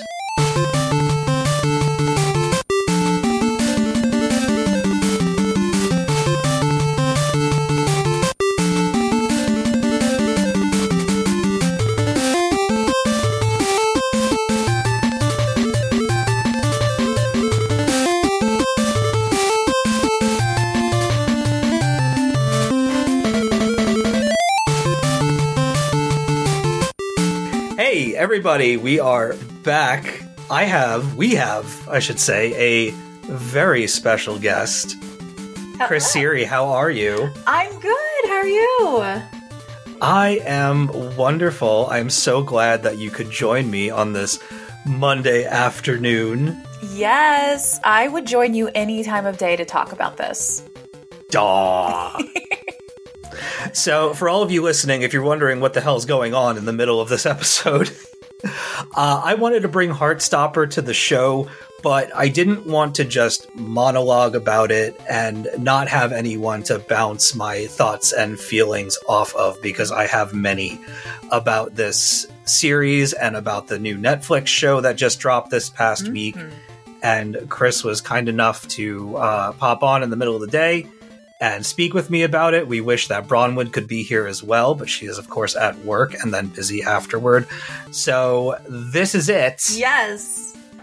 Heartstopper. As the show's self-proclaimed queer respondent, I answered the call. And yeah, by the way, for those of you who don't know Chris, you should, because Chris is one half of the Thirsty on Toon podcast, yes, our other show on the Talking Comics feed alongside Bronwyn. And so you and Bronwyn have kind of been my my pushers, yes, for the webtoon and kind of getting me out of my comfort zone of like the DC, Marvel, and mainstream indie scene to, you know, dip my toes into these webtoon books. And I've found so many amazing stories through that, but I didn't even know that Heartstopper was going to be a television show on Netflix until maybe 2 weeks ago. Oh my God. I've been just living in the waiting period. So lucky you. Like, yeah, waiting. I didn't know anything about it, but like I knew that I would have to watch it because I knew Bronwyn would want to see it, and I genuinely wanted to see it as well. But not having read the story, I didn't really know what to expect. And, you know, part of me is, maybe I should go in fresh and not have any preconceived notions, blah, blah, blah. I am so glad that I had the opportunity to go and read this. We had the 3 volumes in physical form. I picked those up. Landed my ass in the ER and in urgent care, so I had lots of time to sit down and read. That's the worst way to do that, though. I don't recommend. I get a lot of my reading done at the hospital, which is real sad. But lately, the last couple of months have been garbage. Yes. Anyway, I was like, I'm going to bring these 3 volumes. They'll keep me company, and I'll be able to pass the time. I burned through Heartstopper volumes 1 through 3 in, I think, maybe under an hour. Yes. Just flew right through them. For people that don't know, this is created by Alice Oseman. Yes, Ace Queen. I love her. Nice. And so there's the Heartstopper series, which I believe is going to be ending with volume 5. I believe so. So we're getting close on the Webtoon app. Right. The 4th volume I don't think is out yet, but the app, we're getting close to the end. So volume 4 is out in physical form, but it's impossible to find. I've been looking for it. It's in the UK right now, probably, because they always come out there first, and then they move over here. So I had an opportunity to buy it. It was at Chapters, and stupidly, I didn't because I had it in my hand, and I walked to the front of the store and I saw the line, and I just said, "Fuck that!" Oh and I'm my like, God. "No way." So I put it down and I left, and then I went back like maybe a few days later, and it was gone. Yeah. And they haven't been there since. Oh, yeah. So Yep. I've been to Chapters twice this week, and they're like, "Oh, it's it's coming. It'll be here in under 3 weeks." And I'm like, "Yeah, you said that like 2 months ago." But anyway, so it's going to be ending with Volume 5. But there are also, for people that dive into this and are looking for more, because I know that I certainly am, there are other not graphic novels, but like YA novels with art included that expand the story and feature and focus on maybe like characters that don't get as much time to shine. Absolutely. And the author has multiple other romance novels out as well, including Loveless and Radio Silence, which are both about asexual main characters. So very exciting to me. Yes, indeed. So Heartstopper. Heartstopper. I started reading Heartstopper. And you couldn't stop it, right? I fell in love with it. I know. Me too. I fell in love with it. Like I love Charlie. I really do. I love Charlie. Yes. But I love Nick. Yeah. I love Nick. One of the things that I love so much about this series is that I think it does a really incredible job at presenting kids as they truly are. I agree.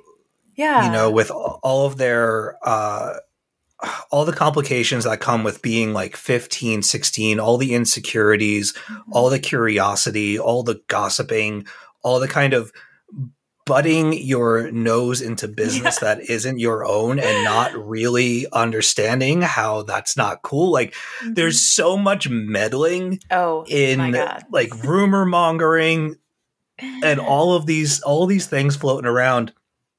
And I was getting so frustrated. But the reason that I was getting frustrated was because I see so much of, my younger self reflected back at me through these characters. I'm just like, oh God, why do you got to remind me of how like ignorant I was? The accuracy. Yeah. Oh, absolutely. I think it perfectly captures that teenage feeling, but it does it in such a cozy way. Because I think stories like this can be hard to read when they're that accurate to, reflecting back on our teen years, because who doesn't feel pain when they think about that? But this story is cozy and comforting and certainly like emotional at times, very emotional at times. But it's definitely more comfort than hurt. Yeah, Bronwyn and I were talking about the idea of it being like pure queer joy. Yes. And how it does deal with some very, weighty topics. It does delve into the bullying. It delves into the confusion about your sexual identity. Absolutely. And it doesn't just, and this is another thing that I love about this, is that it doesn't just touch on those things. It really delves into it and really goes into the heads of the characters to like put you in their shoes, learn about their confusion and all of those things. And that's something that is rarely glossed over in some content, especially when you're adapting something for television. Yeah. Because there are rules and there are, executives come in and they want things to be a certain way, or there's like a queer quota that you're allowed to have with content like this, where like you can say it, you can dive into it, but you can't really show it. And this series is all about showing it and really putting that stuff in at the forefront. Yeah. I think that's a testament to Alice being directly involved in the adaptation. Absolutely. I think that this show is the most like deeply queer feeling show. It's not just a show with queer characters, though basically everyone is. There is a token straight in the story. But otherwise, it's just like a deeply queer show, but it also feels queer. Like you can tell it was made by someone who is deeply connected to the community and made something that she loved and cared about for people who love and care about it. I mean, it's everywhere, and it's both subtle and beautiful. Like there's shots of the school as they're walking in, and there's always like a rainbow in the sky in the background. There's all this like little subtle stuff all the way through to remind you what you're watching. And I love it so much. You know what I love? I love the little animated flourishes that are in the show. It's very much, I would not be surprised if she drew them herself, but there are like every now and again, well, not every now and again, but like in the really heightened emotional moments in Heartstopper, there will be, let's say if characters are touching hands for the first time, that electric feeling that you get, that excitedness that you get when you're, on the verge of a new relationship and you're experiencing physical contact. There are like little sparks, little lightning bolts and little actions that happen, or little leaves blow around the scene. It really heightens that emotion. Absolutely. I think. Absolutely. One of my favorite ones, there's a moment when the character Tao realizes he has a crush on his best friend for the first time, and you see the butterflies that he feels in his stomach literally flying around the scene. And then there's just subtle touches. There's like a butterfly face paint on his cheek, and there's a butterfly mural on the wall. Like every time he looks at her, there's subtle like butterflies everywhere. It's so good. I really want to like come up with a name for what this genre is, this like aesthetic romance genre, because it reminds me a lot of like To All the Boys I've Loved Before, that movie as well. Yes. Right, where everything has that like lovely aesthetic that the minute you look at it, it makes you happier, and it's got a very like surrealist color palette. Like this is the most beautiful high school anyone's ever gone to in their lives. That art room. That art room is crazy.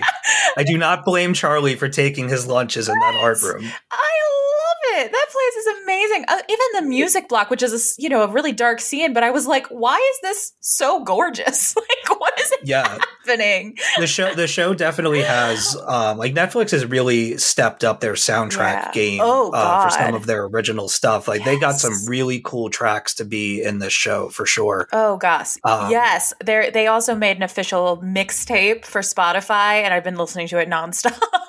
Oh, did they really? They did. I didn't know that. They did. It's so good. Man, this is totally off topic, but like not off topic, but we started watching Bridgerton season 2. Oh, yay. And that show is known for doing like orchestral renditions of like 90s grunge. Yeah. And they do an orchestral version of Nirvana's Stay Away. Amazing. In that first episode. And it took me like a good minute and a half to figure out what it was. That's so funny. And once I did, I was like, oh my God, this is amazing. I love it. So good. So good. So quickly, we'll get back to the show. We'll get back to the series. But what is your history with Heartstopper? How did you find it? Okay, so Heartstopper was my first ever webtoon. First ever. What? I know. It's, our show would not be here without Heartstopper. Whoa. So we can thank my Gotham Outsider co-host TJ for handing me Heartstopper Volume 1 and the like physical one. Because I read it once, I fell deeply in love, got the app so I could read past where it was published, and never looked back. But at this point, I've read it billion times probably. I reread it this week because I watched the show and then I wanted more, so I just sat down and reread it again. So I don't know. It's my favorite webtoon, other than maybe Wayne Family Adventures, and I go back to it whenever I need to both be happy and cry. Yes. I just realized that we probably should have set up what Heartstopper is for listeners that are unaware. My apologies. I've just so we're sandwiching this in the middle of the day while I'm supposed to be at work. That's so okay. What can we? Do you want to do this? Yeah. Heartstopper is a queer like teen romance, cozy, hurt, comfort, mostly comfort story about self-realization and first love and friendship and the importance of people in your life, and also sometimes about mental health and how hard it is to be a teenager, all in this package that is so beautifully aesthetic that it's just dopamine shot directly into your veins every time you look at it. And like I said earlier, created by queer people for queer people. So it has that quality that makes it feel so real and so lived in. And that is Heartstopper in a nutshell. That was great. Thanks. That was great. Yeah, I think like what I love, I mean, I have a lot of things on my list here and I'll go through them as I can, but like I love that this series exists. I love that this show is out there. I already mentioned about how it doesn't shy away from talking about real issues about bisexuality, uncertainty, and sexual identity. It covers a very wide spectrum of different experiences. And it's one of the best like page to screen adaptations that I've ever seen. It's not the best, in my opinion, honestly. Oh, it's way up there, and it might even be the best one. Like, I don't know how many listeners have seen the I Kill Giants movie that came out a couple of years ago, adaptation of Ken Nomura and Joe Kelly's graphic novel series. I love that comic. Have not seen the movie yet, so oh I'll god, do that. The movie does what Heartstopper does in that it feels like it was lifted right off the page, and in the case of Heartstopper, like everything down from dialogue to the framing of certain shots to the animated flourishes that we were talking about earlier, like all of that stuff is directly ripped from those pages and put into the Netflix show, which is, I believe, a product of Alice writing it and being directly involved in the making of it. But it also takes characters that maybe like they're eventually called the Paris Squad in Heartstopper, and so you do get a good amount of the Paris Squad through the webtoon or through the comic series, but the show really allows those characters to kind of live in their own spaces. Absolutely. And you do visit their different arcs and stories. There's a lot of Tao and Elle in the Netflix series, which is some of my favorite parts. Yeah, and Darcy and Tara, because we really only get them as background in the comic, and they get like whole episode arcs in this. And it's, I want to live in their relationship. Like, I love those two. It also, like, having these, I don't want to say secondary characters because that's a little... what's the word I'm looking for? Well, like they're like friends, right? Like the friends of the main characters generally. Right. Like we don't always get the opportunity to spend time with those characters because they're just kind of they're there for you, like they're experiencing the main characters' stories, right? And that's kind of your window to them. But absolutely. I really love that Darcy is kind of the show's seasoned gay, and how she reinforces the idea that things can and will get better. Yeah, I did too. I also really like, so in the comic, there is later on, like very close to caught up with where we are now, these queer teachers that are introduced that are important. But the show front loads one of those characters and makes him like a central character, and I actually really appreciated that. So we have our elder, gay art teacher actually having a chance to be the one who's like supporting and mentoring Charlie, and some of the changes, like him being the one that ended the bullying instead of it being just some students we never meet. I really think that was powerful. I think it's something important that queer kids can grow up seeing that. Yeah, it's funny that you said that. I said the exact same thing when we had our first real scene with that character. I cannot remember his name though. But the idea of him being a more prominent character and having someone else for Charlie to share his feelings with and have that teacher working in a space where Charlie feels safe and can get away from the other students. Yes. And I think that was an important addition to the cast and to the story. I agree. This is one of the rare adaptations where everything that was added, I was like, oh yeah, that was needed in the story. It was like everything is additive that gets put into the series, right? Which I think is partially because she's getting the chance to retell the story that she loves so much, and she's adding in things probably that she wanted to the first time or thought of later that are really strong. So we have the teacher, especially, but then we have the new character of Isaac, who kind of, I love Isaac. I do too. Go ahead. Oh, he kind of there's Alid in the comics who is not in this, and Isaac who takes over. Alid is basically not a character. He's the only one in the comic that there's nothing there really. And to have Isaac be someone who, with very few lines, I think is just such a fun character. He's always just minding his business. He wants to read his books, but he's really sassy when he does talk.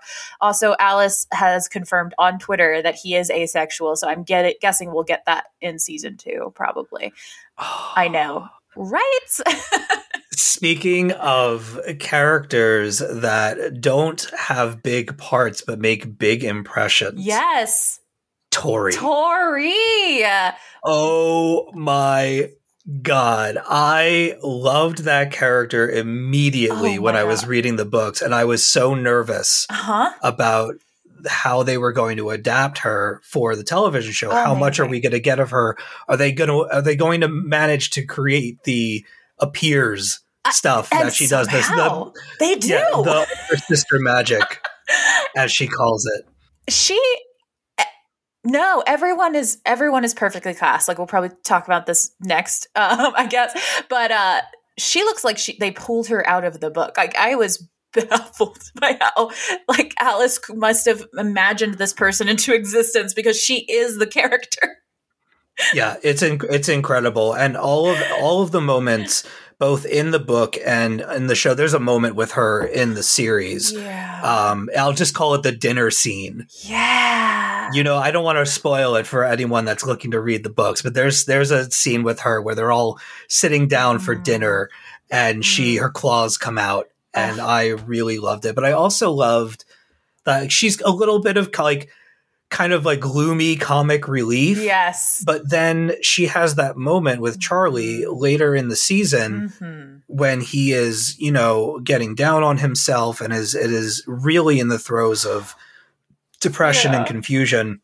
Yep. And she just, all of that kind of Lydia Dietz-ness of her melts away, and she becomes the sister that he needs in that moment. What a queen. And it was so, I'm not afraid to admit this. I cried. I know. So many times during Heartstopper. I know. Bronwyn videoed you, so I know for a fact. No judgment here. I literally the first note of music hit in the first episode, and I cried from the rest of the season, so it's fine.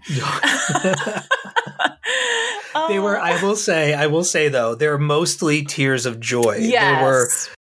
Okay, so let's move on to another topic entirely.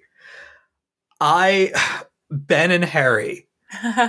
For people that don't know, there are two characters. There's Ben, and then there's Harry. Harry is more of your stereotypical jock asshole torturer. Yeah.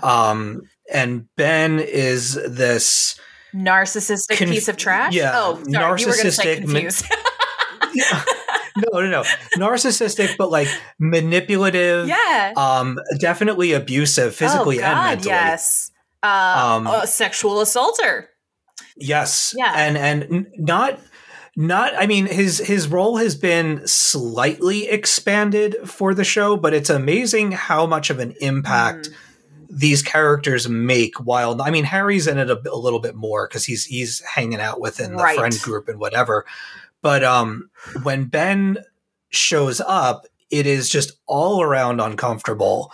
There's a particular scene in the music show, the movie theater scene. Oh, the movie theater scene. The parking lot. Yeah. Okay. Yeah. I want to talk about both scenes.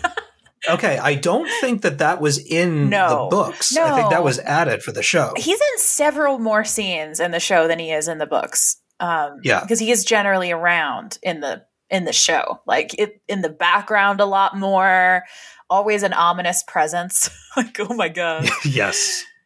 the first scene, the first really dark scene we get with him, the music block scene. Did you catch how much of a horror movie reveal it was that he was standing there? Yes, the way that we get him through these like cutouts in the wall before we actually see him step forward, terrifying. Oh my god.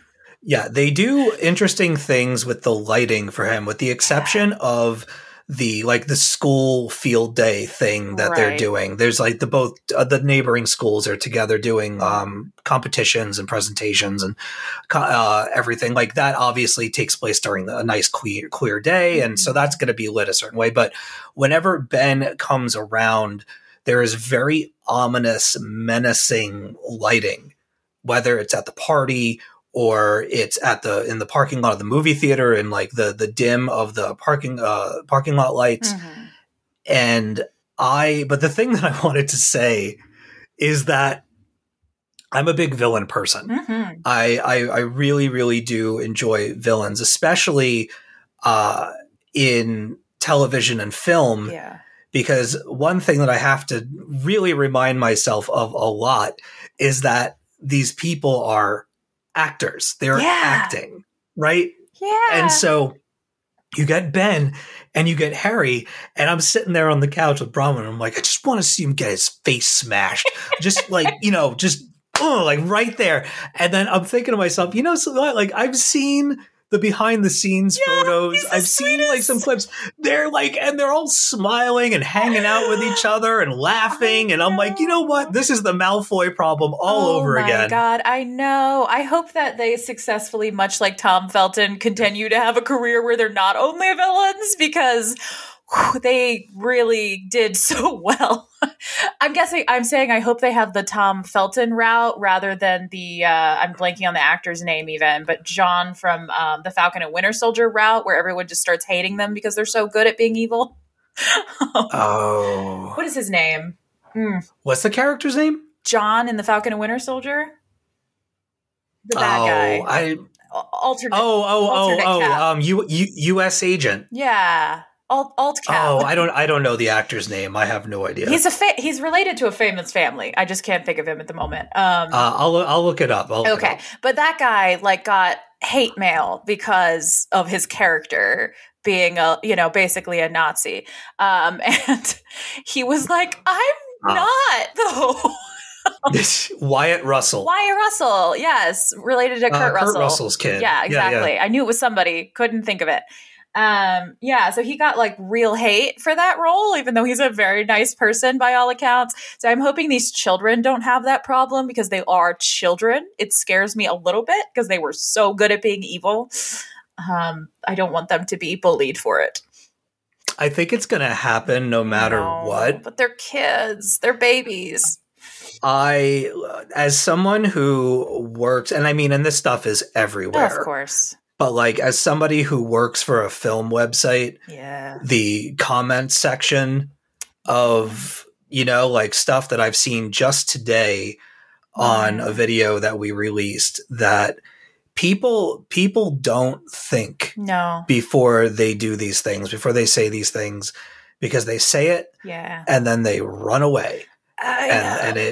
There's no accountability whatsoever, and no one believes in there being consequences for this sort of thing. I mean, that's an entirely different conversation, but... Oh, no. But I think it's a fair one. So, listeners, please go out there and shower them with praise for their amazing performances, because they are good people. Like, let them be the children they are, acting in a role. Don't treat them like trash, please. And by the way, also understand, and this is for videos specifically. Yeah. Videos are a collaborative effort. Sometimes you get narrators working with video people and everything like that. And so do your research. There's credits at the end of these things for a reason. Okay? Find out who did what. And if you really have to direct your crap somewhere, make sure you're doing it to the right person, or don't do it at all. Actually, let's just don't. Yeah. Generally speaking, you don't have to. You don't. Exactly. Just don't. This is a PSA. Just stop. Yeah. And especially don't do it to children. I know they're probably like 18 or whatever. They're still children. Please leave them alone. I think the actor, Bronwyn said the actor that plays Nick, I think it's Kit Connor, is 18 years old, but I'm not quite sure about the rest of the cast. Yeah, their brains are still underdeveloped, people. Be nice to them.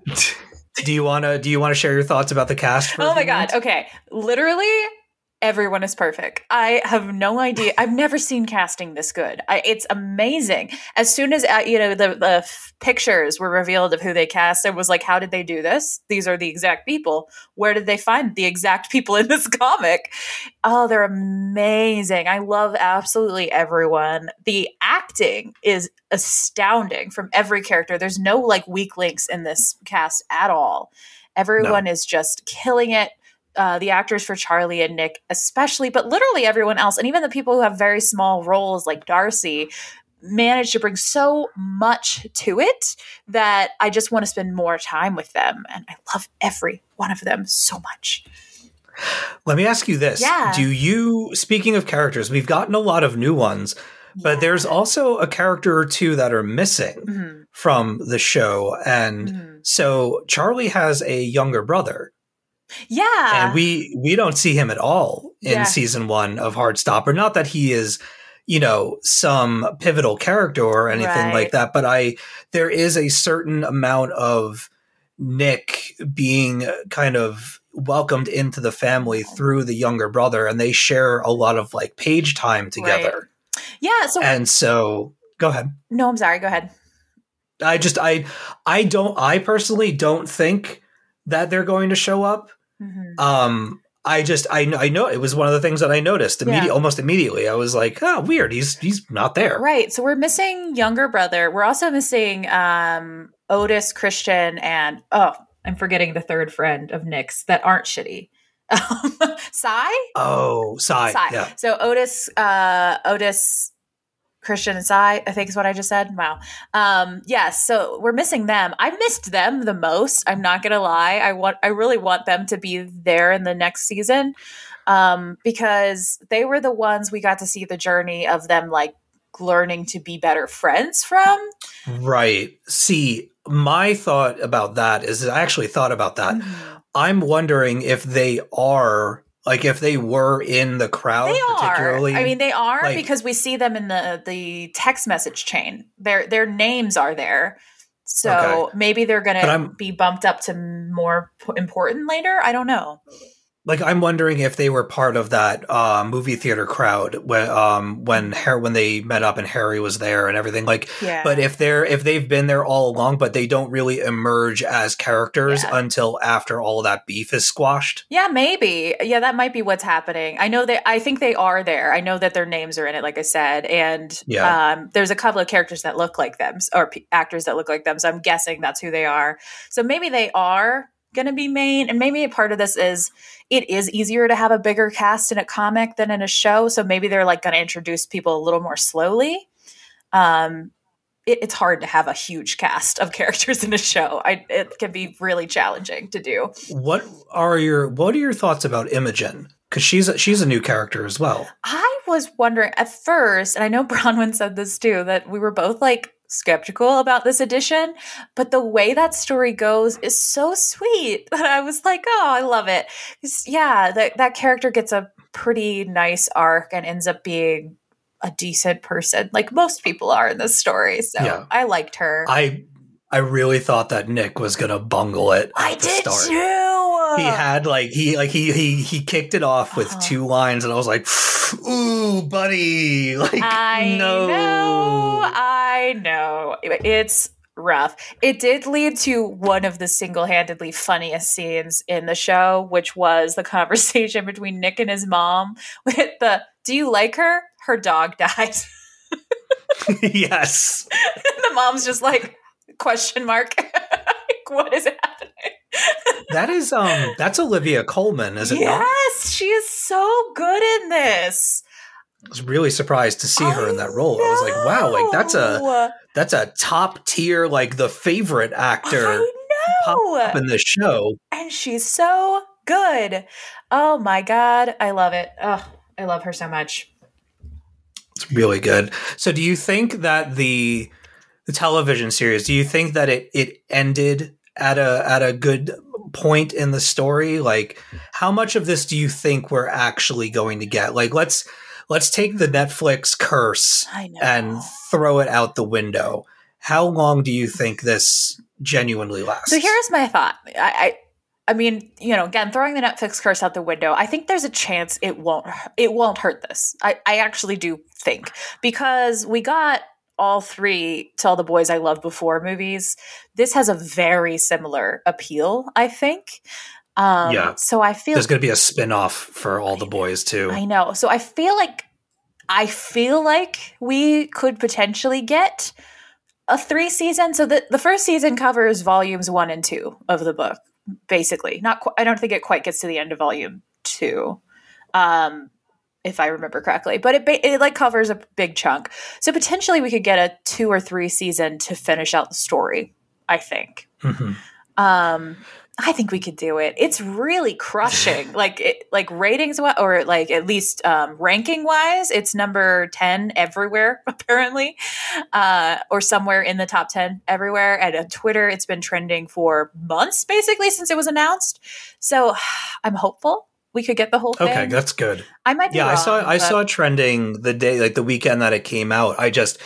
It's one of those things where you gotta kind of keep the train rolling with that sort of thing, because Netflix in particular, they're so terrible about doing the 1 season, 2 season, and then killing it off. Now, could they finish the story in 2 seasons? Probably. They probably could. So if they found out in advance that it was only going to be 2 seasons, I bet they could do it. I'm just saying. Maybe with more than 8 episodes, though. I don't know they could do it in 8 episodes. But I really don't think this... I mean, I guess it was a happy enough ending to stop there, but there's so much plot thread hanging. There's a lot of foreshadowing that if you've read the comics, you're like, oop, there it is. That's there. I see it. They're building it up.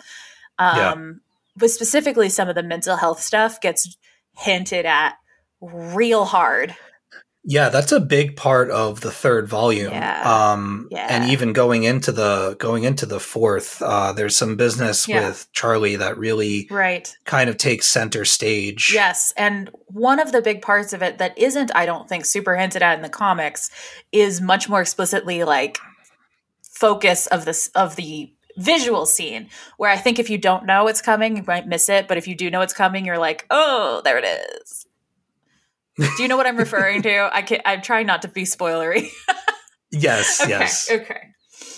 Yeah. Yes. Yeah. We've got some stuff coming. So I really hope we get the whole thing. It's just, somebody pointed out on Twitter, I don't know who it was, so I can't credit them, but it was a beautiful tweet where they were like, teenagers get to grow up with this story now and not just watching Sherlock and suffering like the rest of us did. Not just watching BBC's Merlin and pretending they're gay, actually get to have this story and Our Flag Means Death and all of these things that they get to see as teenagers, and how beautiful that is. I need to see Our Flag Means Death. I keep hearing how amazing it is, and I have yet to watch it. It is gay. I love Taika Waititi and Rhys Darby a whole lot. Me too. Can do no Reservation Dogs was also awesome. Have you seen that? I haven't seen Reservation Dogs. Oh, Reservation Dogs is great. Okay, I will add it. Yeah. It's good stuff. Good times. All right. I think we can probably wrap it up here. I don't want to take too much away, because I believe you and Bronwyn are plotting a deep dive. Give a little bit of a teaser to your listeners. Yeah. Very soon. Hold on. Okay, this week, I can confirm. You can edit this out. I was literally waiting for Bronwyn's confirmation tweet this whole time. She said yes. Okay, so this week's episode will be our special Heartstopper comic / show on Thirsty on Toon. So it'll be a special spectacular celebrating both, and there may be some surprises that I have lined up associated with that. So. Oh, I don't even know what that means. You sure don't. Nobody does. Only I do. What? You haven't even told Bronwyn? No, and I'm not going to. It's a surprise. No. Mm-hmm. Yep. When are you doing this? When are you recording this? We're recording it tomorrow night. I will also try to edit it tomorrow night and send it to you tomorrow night. That's the plan, but we'll see how that goes. I want to be there. No, you do it on your own. It's Do you fine. want to be there? Like, I do want to be there, but in all honesty, I should probably do my job. I am Sure. running the website this week. are you sure? But if you- I find out, I don't know, maybe you do want my voice in there. I don't know, we would could- love you to be there if you want to be there. All right, we'll talk off air. Maybe I can jump in. I don't want to insert myself No, into you're the not show. ins- It is You're not inserting yourself. I've invited you. all right. We'll see. Stay tuned, listeners. We'll figure it out. Yeah. Anyway, we're going to get back to the regularly scheduled program, but Chris, thank Yeah. you so much for hopping on for this impromptu discussion about Anytime. Heartstopper. I need like a sound effect for my queerespondent news when I pop in. Gay, correspondent news. Oh, yeah. The news ticker. I love it. We'll figure something out. Hey, you made the theme music for Thirsty on Tune. I'm sure you can come up with something. That's true. That is true. We both, well, actually, no, I would be pretty obnoxious with it. I was going to say, we need soundboards. Oh my God. We should have soundboards anyway. That would just be fun.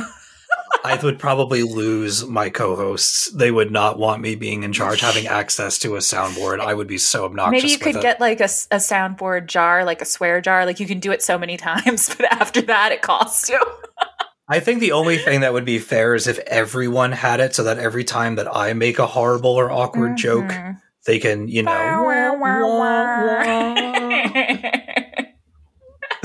Oh boy! All right, where can our listeners find you online?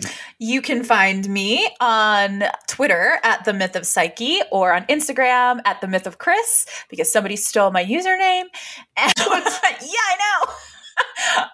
You can also find me at Gotham Outsiders, my queer feminist Batman book club, or of course on Thirsty on Tune on this very channel.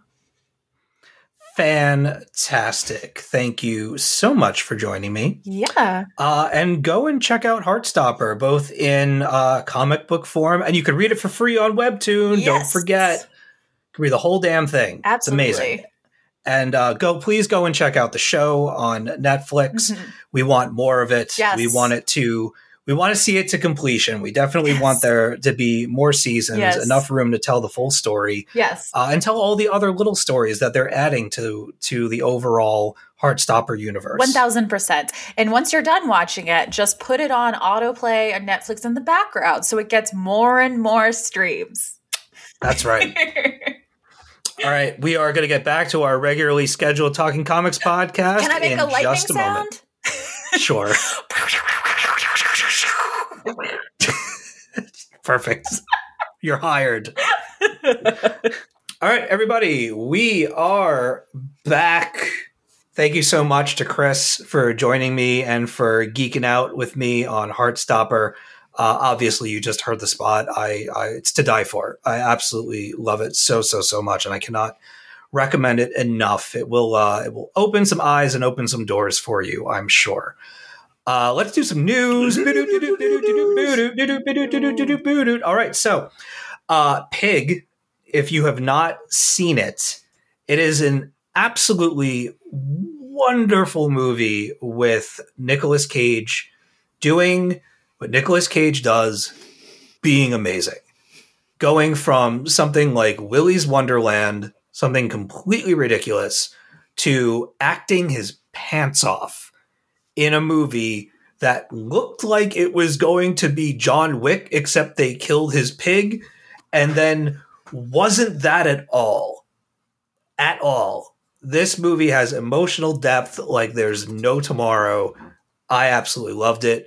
Now the director, Michael Cernowski, is going to write and direct, they're finally doing this, an adaptation of the graphic novel Sabrina for New Regency.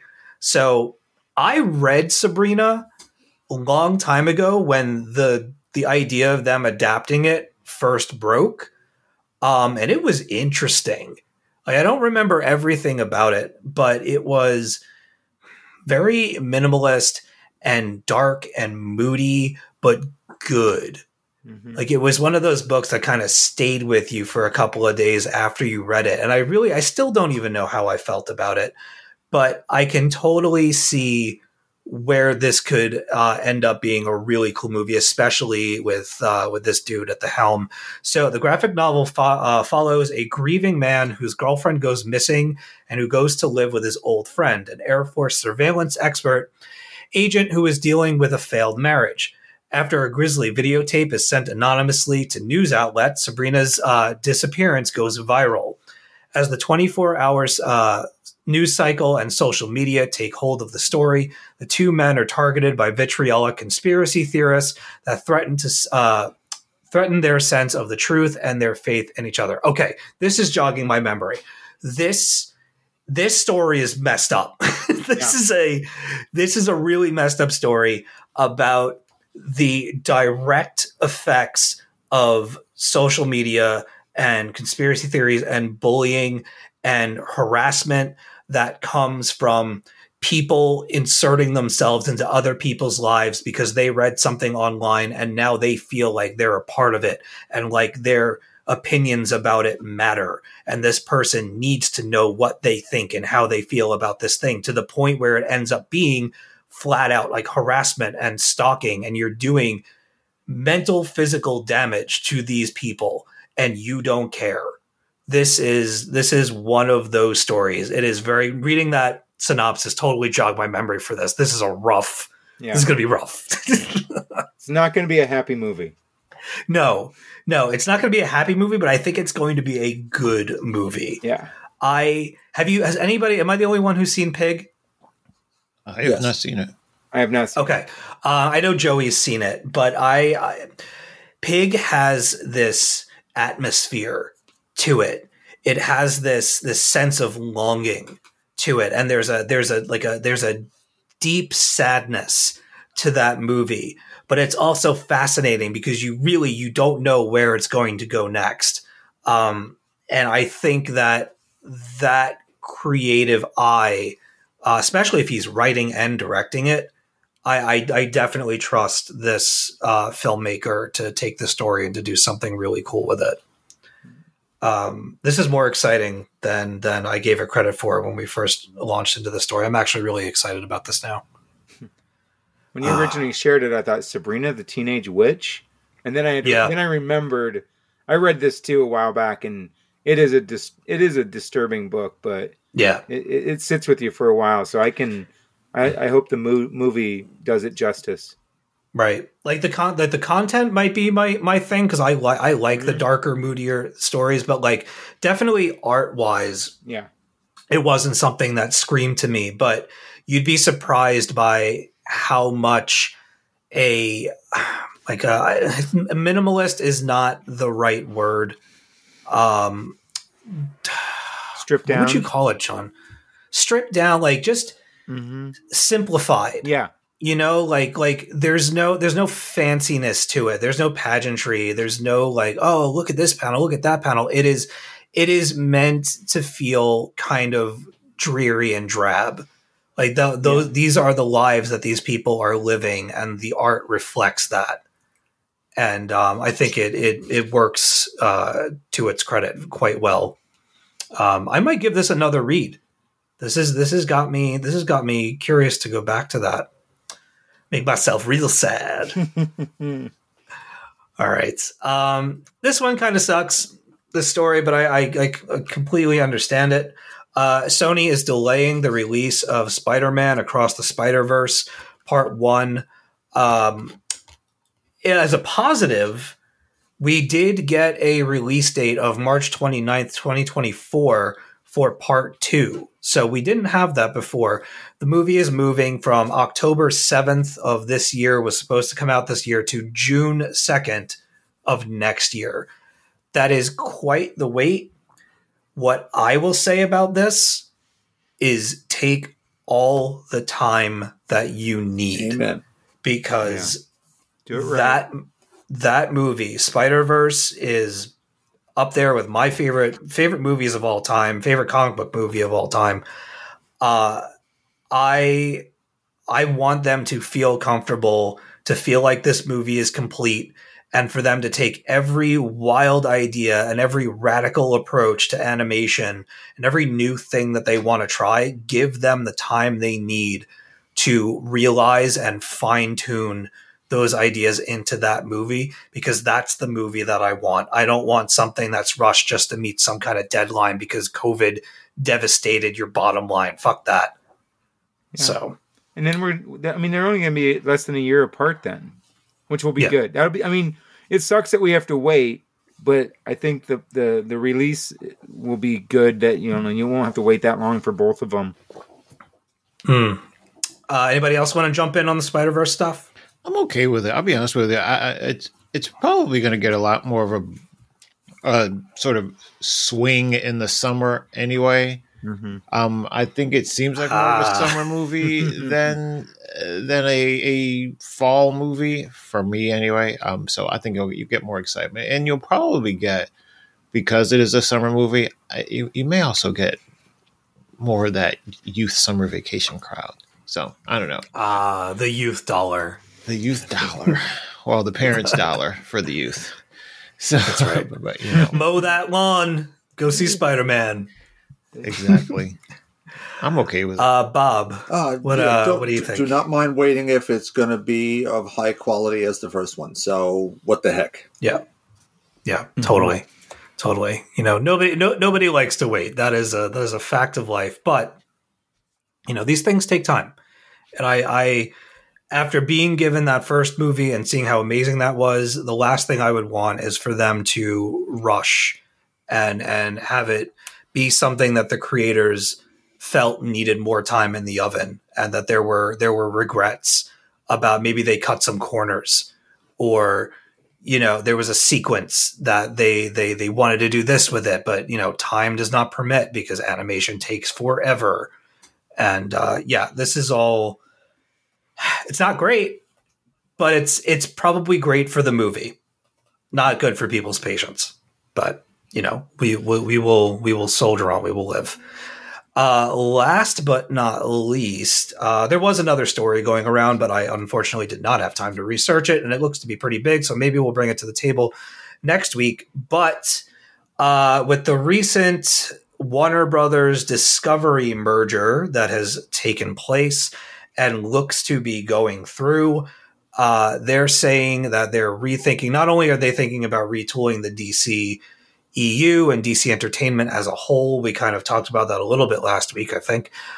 They're going to be moving some of the HBO Max projects to theaters. So this is not confirmed. This is we're thinking about doing this for X, Y, and Z reasons. Batgirl is more than likely going to be going to theaters.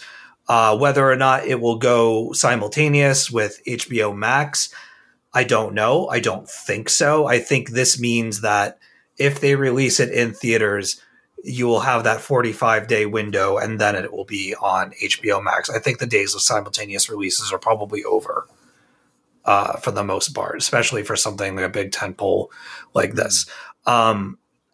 This is another thing. This is good. Like, this is good for the movie.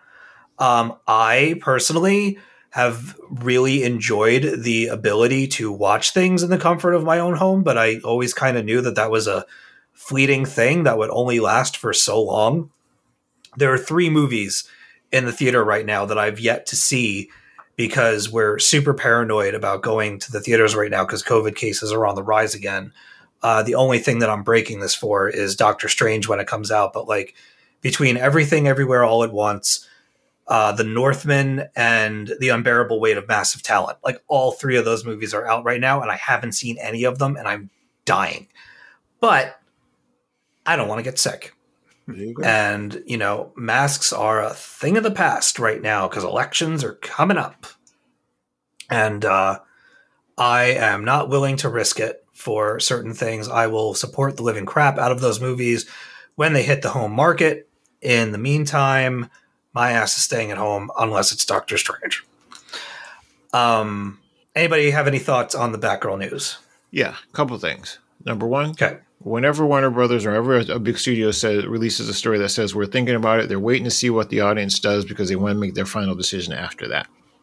They really just want to see how whether the world flips out or cheers or whatever, before they make a decision. Secondly, having read that article, I really don't care what changes are happening behind the scenes at Warner Brothers. It's just sort of like just consistently put out good movies and all can be forgiven. Third, I think this is bad for this Batgirl movie.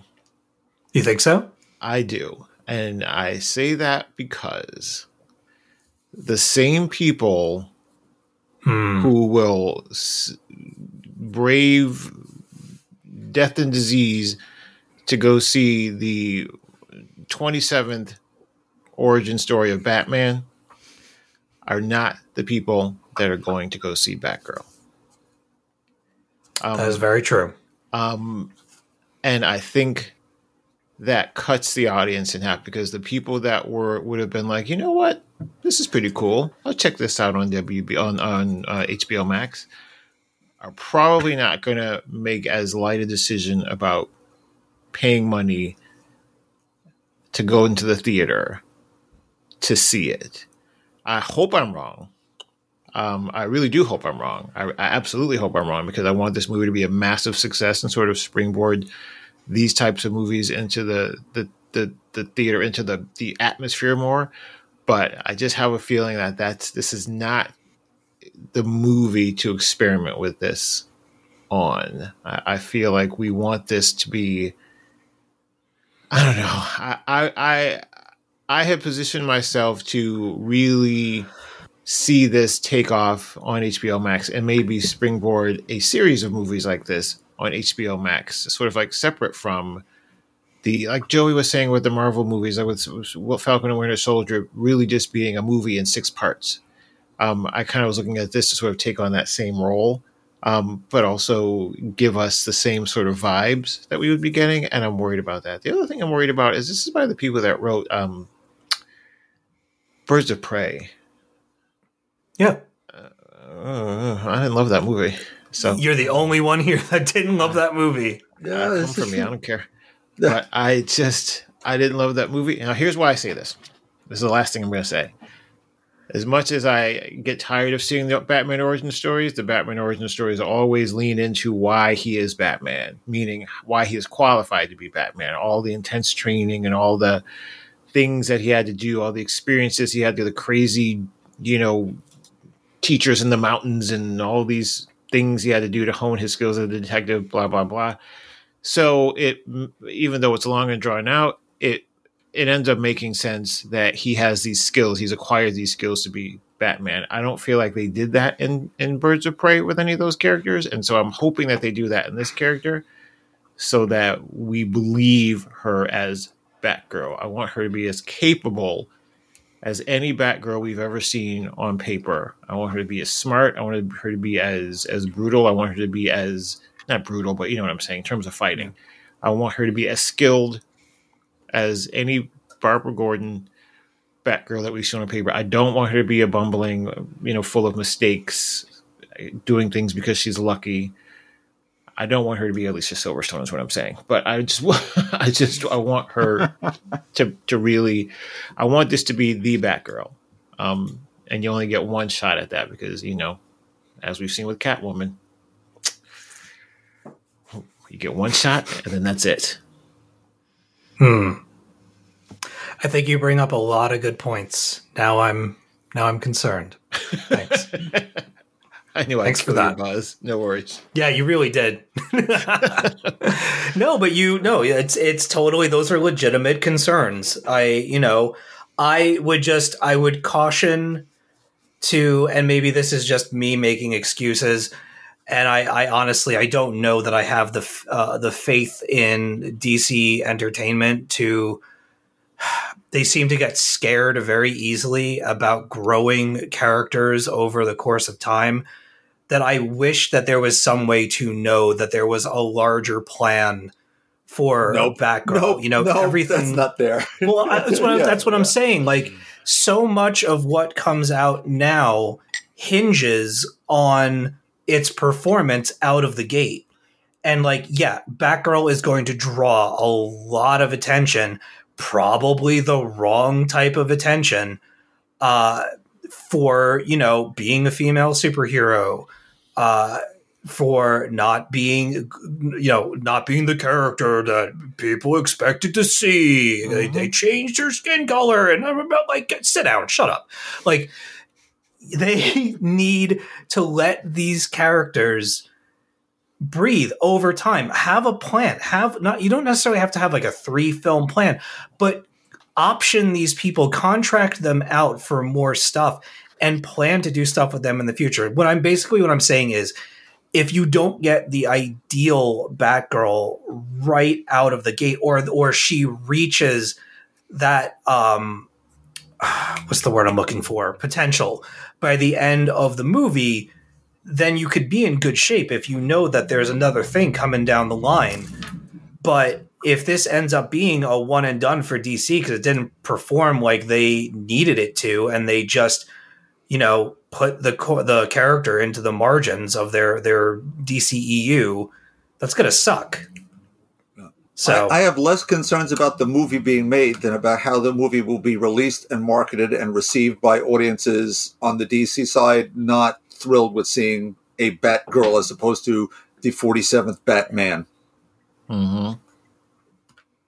Yep, that too. Yep.